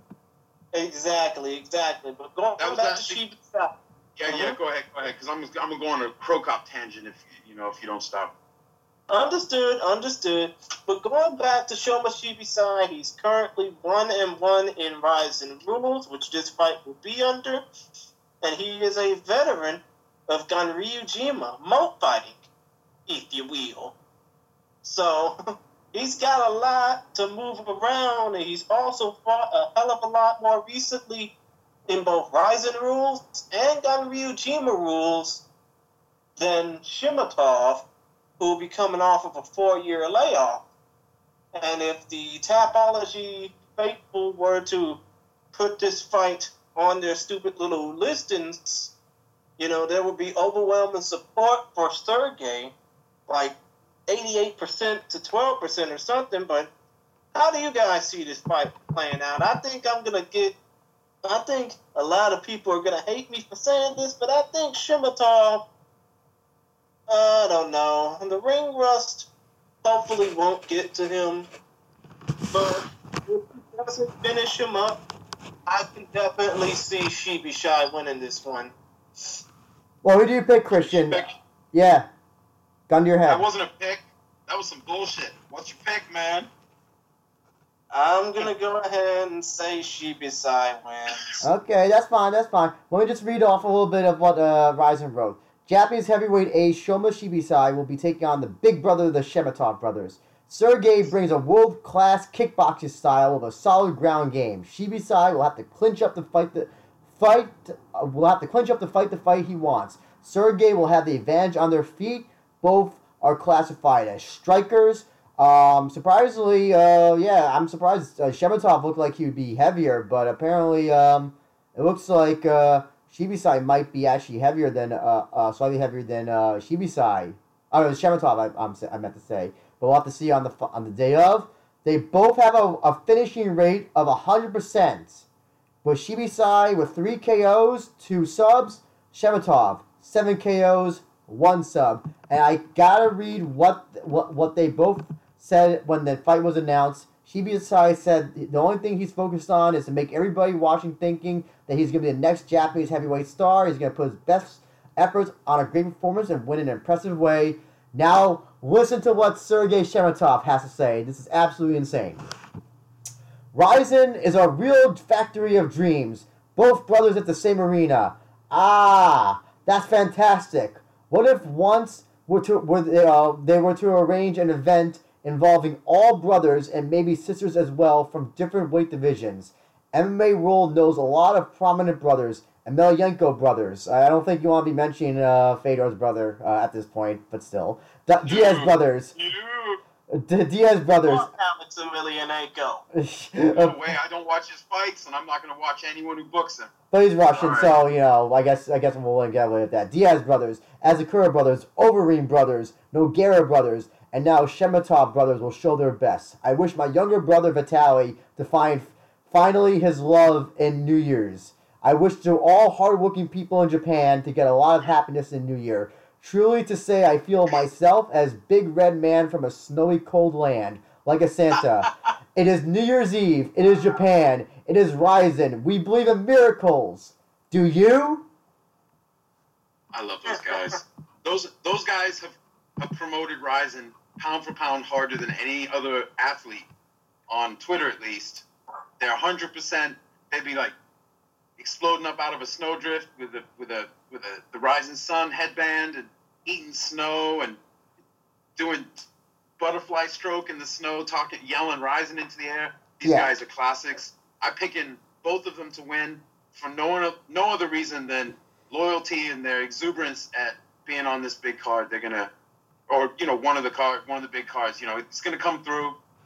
I have no sort of like sporting reason to think so with the long layoff, but I think he's going to come in and just stomp ass. I hope so. I hope so, Teep. I'm going to agree with you. I think it's fair to say Shibisai might be the better fighter, but this is a case of like, I want to go with my heart rather than the technical aspect. It's kind of like, it's like whenever, I'm trying to think, who would be a great comparison to think of as a fighter? I guess maybe, I guess it could be kind of like, well, I'm trying to think of like a recent fight where people were trying to pick somebody who's like maybe like an underdog or was Derek Campos. Derek Campos was not supposed to win he definitely wasn't supposed to win via wrestling, but like he wasn't supposed to win that opening round Grand Prix fight. Yeah. He's exciting, but he's not known for, like, maybe in his career he has, but lately he's been in some of the best bang fests Bellator ever put on. The series with Gertz is like some of my favorite shit. It really is. I got you. Campos Gertz 3 was fucking madness. But he did win. It's like he was probably a big underdog. I don't know about betting odds, but that fight with McKee, that is my jam for this weekend. That is my fight. I'm gonna, it would be great if both Shemetov brothers won their fights, within days of each other. I hope, Sergey with the long layoff, I hope he comes out with a crazy entrance. I don't know, like you said, we don't know if Bellator or Ryzen's gonna be dictating any of that stuff. You know what? I want to see Sergey come away with win this. I'm happy that Shibisai's kind of going on a little winning streak as a heavyweight star in Japan, but and we'll be talking about MVP in a while. It's kind of like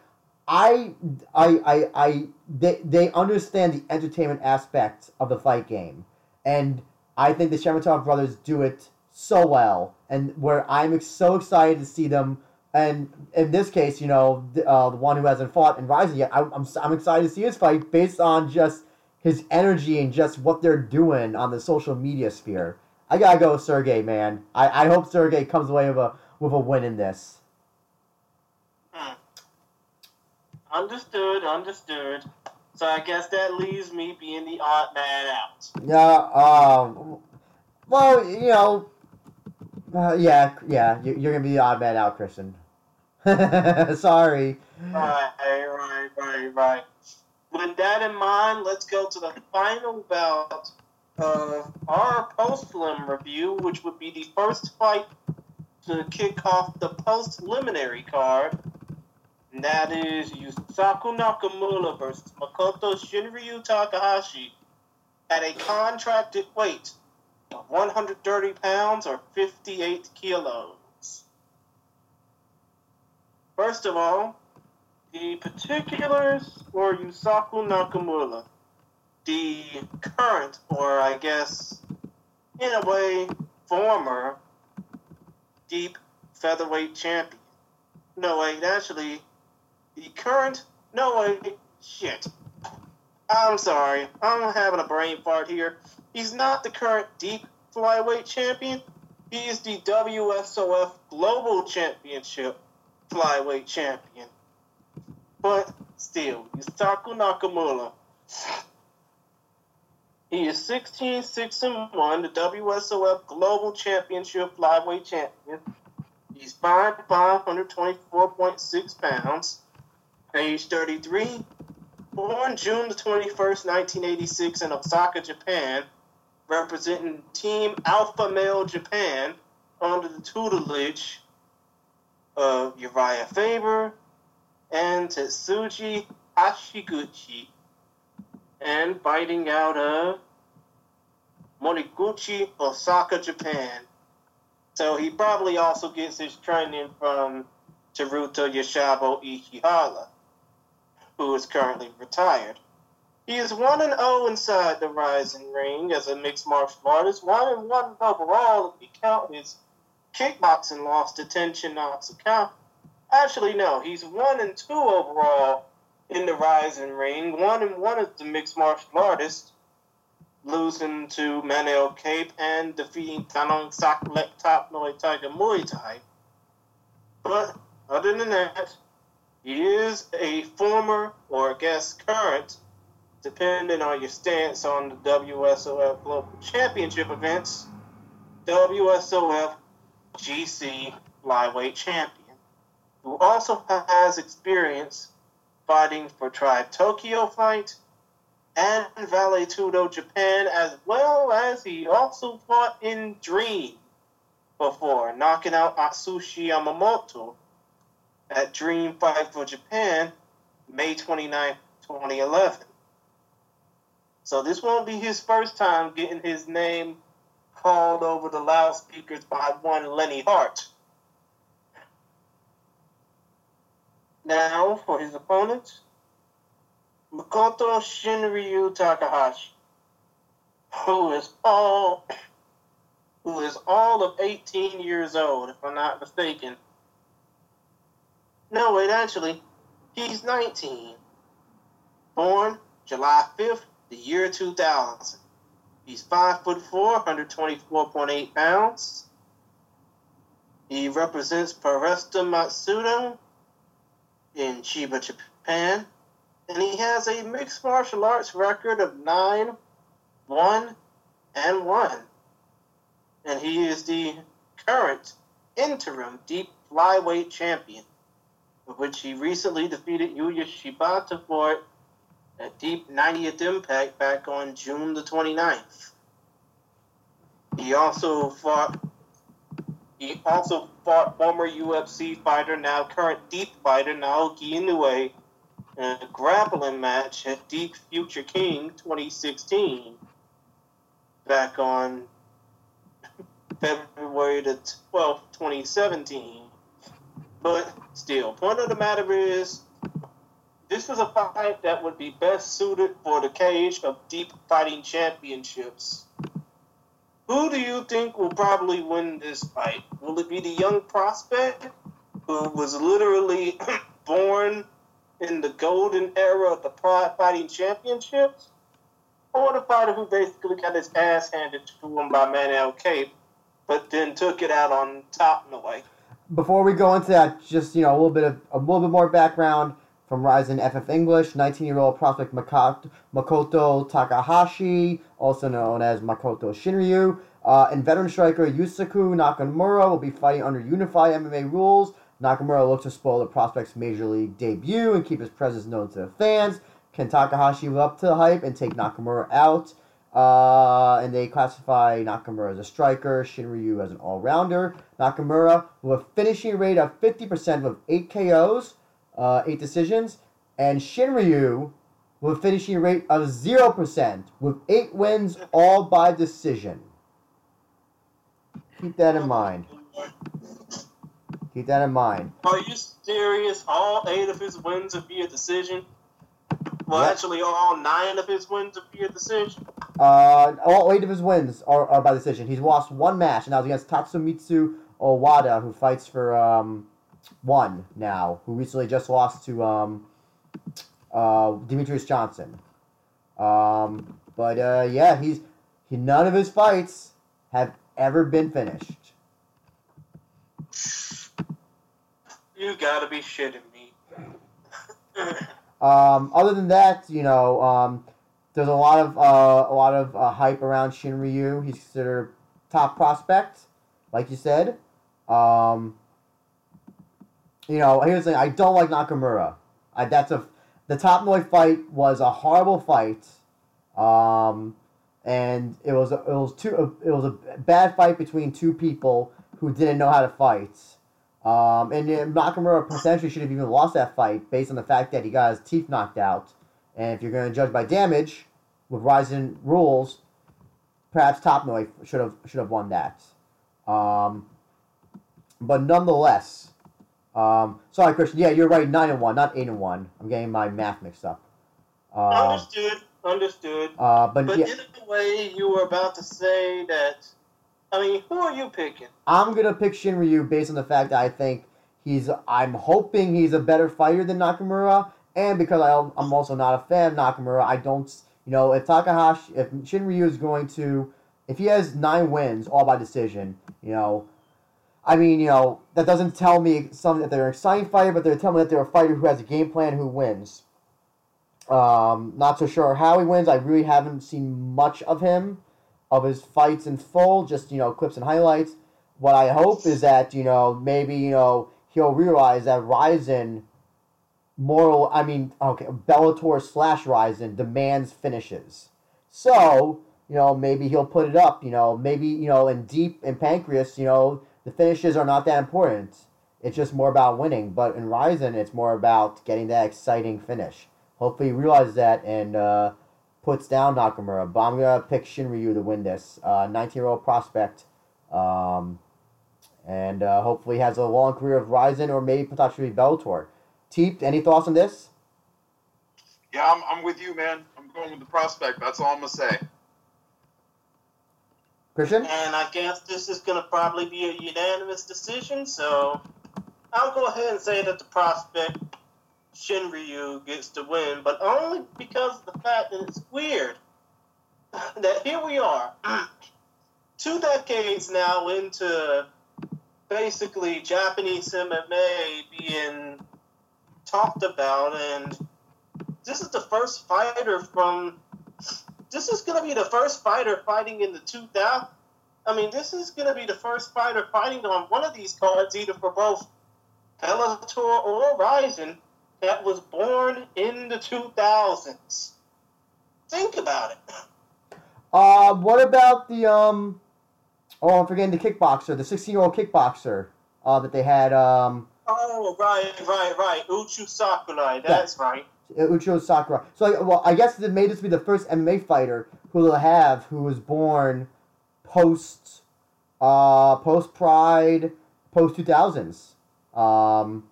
So you're perhaps not wrong about that, Christian, at all.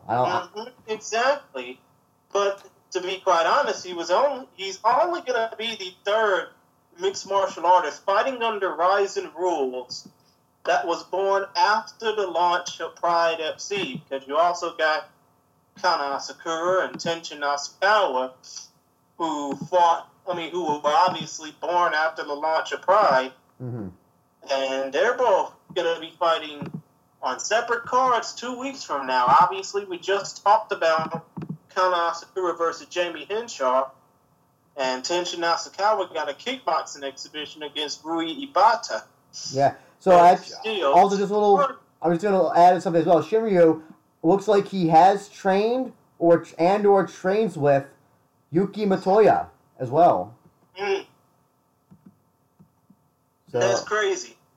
But still. I just want to say, though, sorry, Christian, last thing I'm going to say before you have your say. I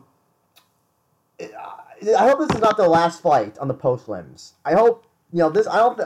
If anything, this should open the post limbs. I hope this is not the final fight. It'd be kind of like if you're getting a stripper cake for your birthday, and instead Betty White comes out of it naked.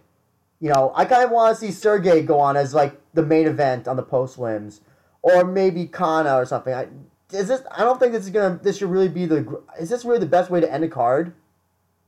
Well, from the Wikipedia standpoint, the main event is going to be Yusuke Yachi versus Hiroto Uesaka, possibly. Oh, okay. I was reading it as if the up, down, so it was going up first. The first one was the bottom one, and then the last one. If they go that way, then, I'm fine with that. If Yusuke Yachi, Uesaka's fine, is the last match, fine with that. So, never mind. I take that back. I'll rant about it if my worst case scenario happens. But with that, Christian, still, we get what you mean. Yeah. When it comes to this particular fight, Yusaku versus Shinryu, you're hoping that it's not on last, because it would basically be like not only a disappointment, but you would basically have like very few fans remaining in the building just to see this fight. It would basically be like fighting in front of your family and friends. Yeah. What about it being a catch weight? Good move or bad move? What do you think? It's a good move, because I think when it comes down to this, Makoto, as young as he is, he probably fights at flyweight, maybe strawweight. And Yusaku is obviously a flyweight. So it would make sense for these two to fight at 130 pounds. Gotcha.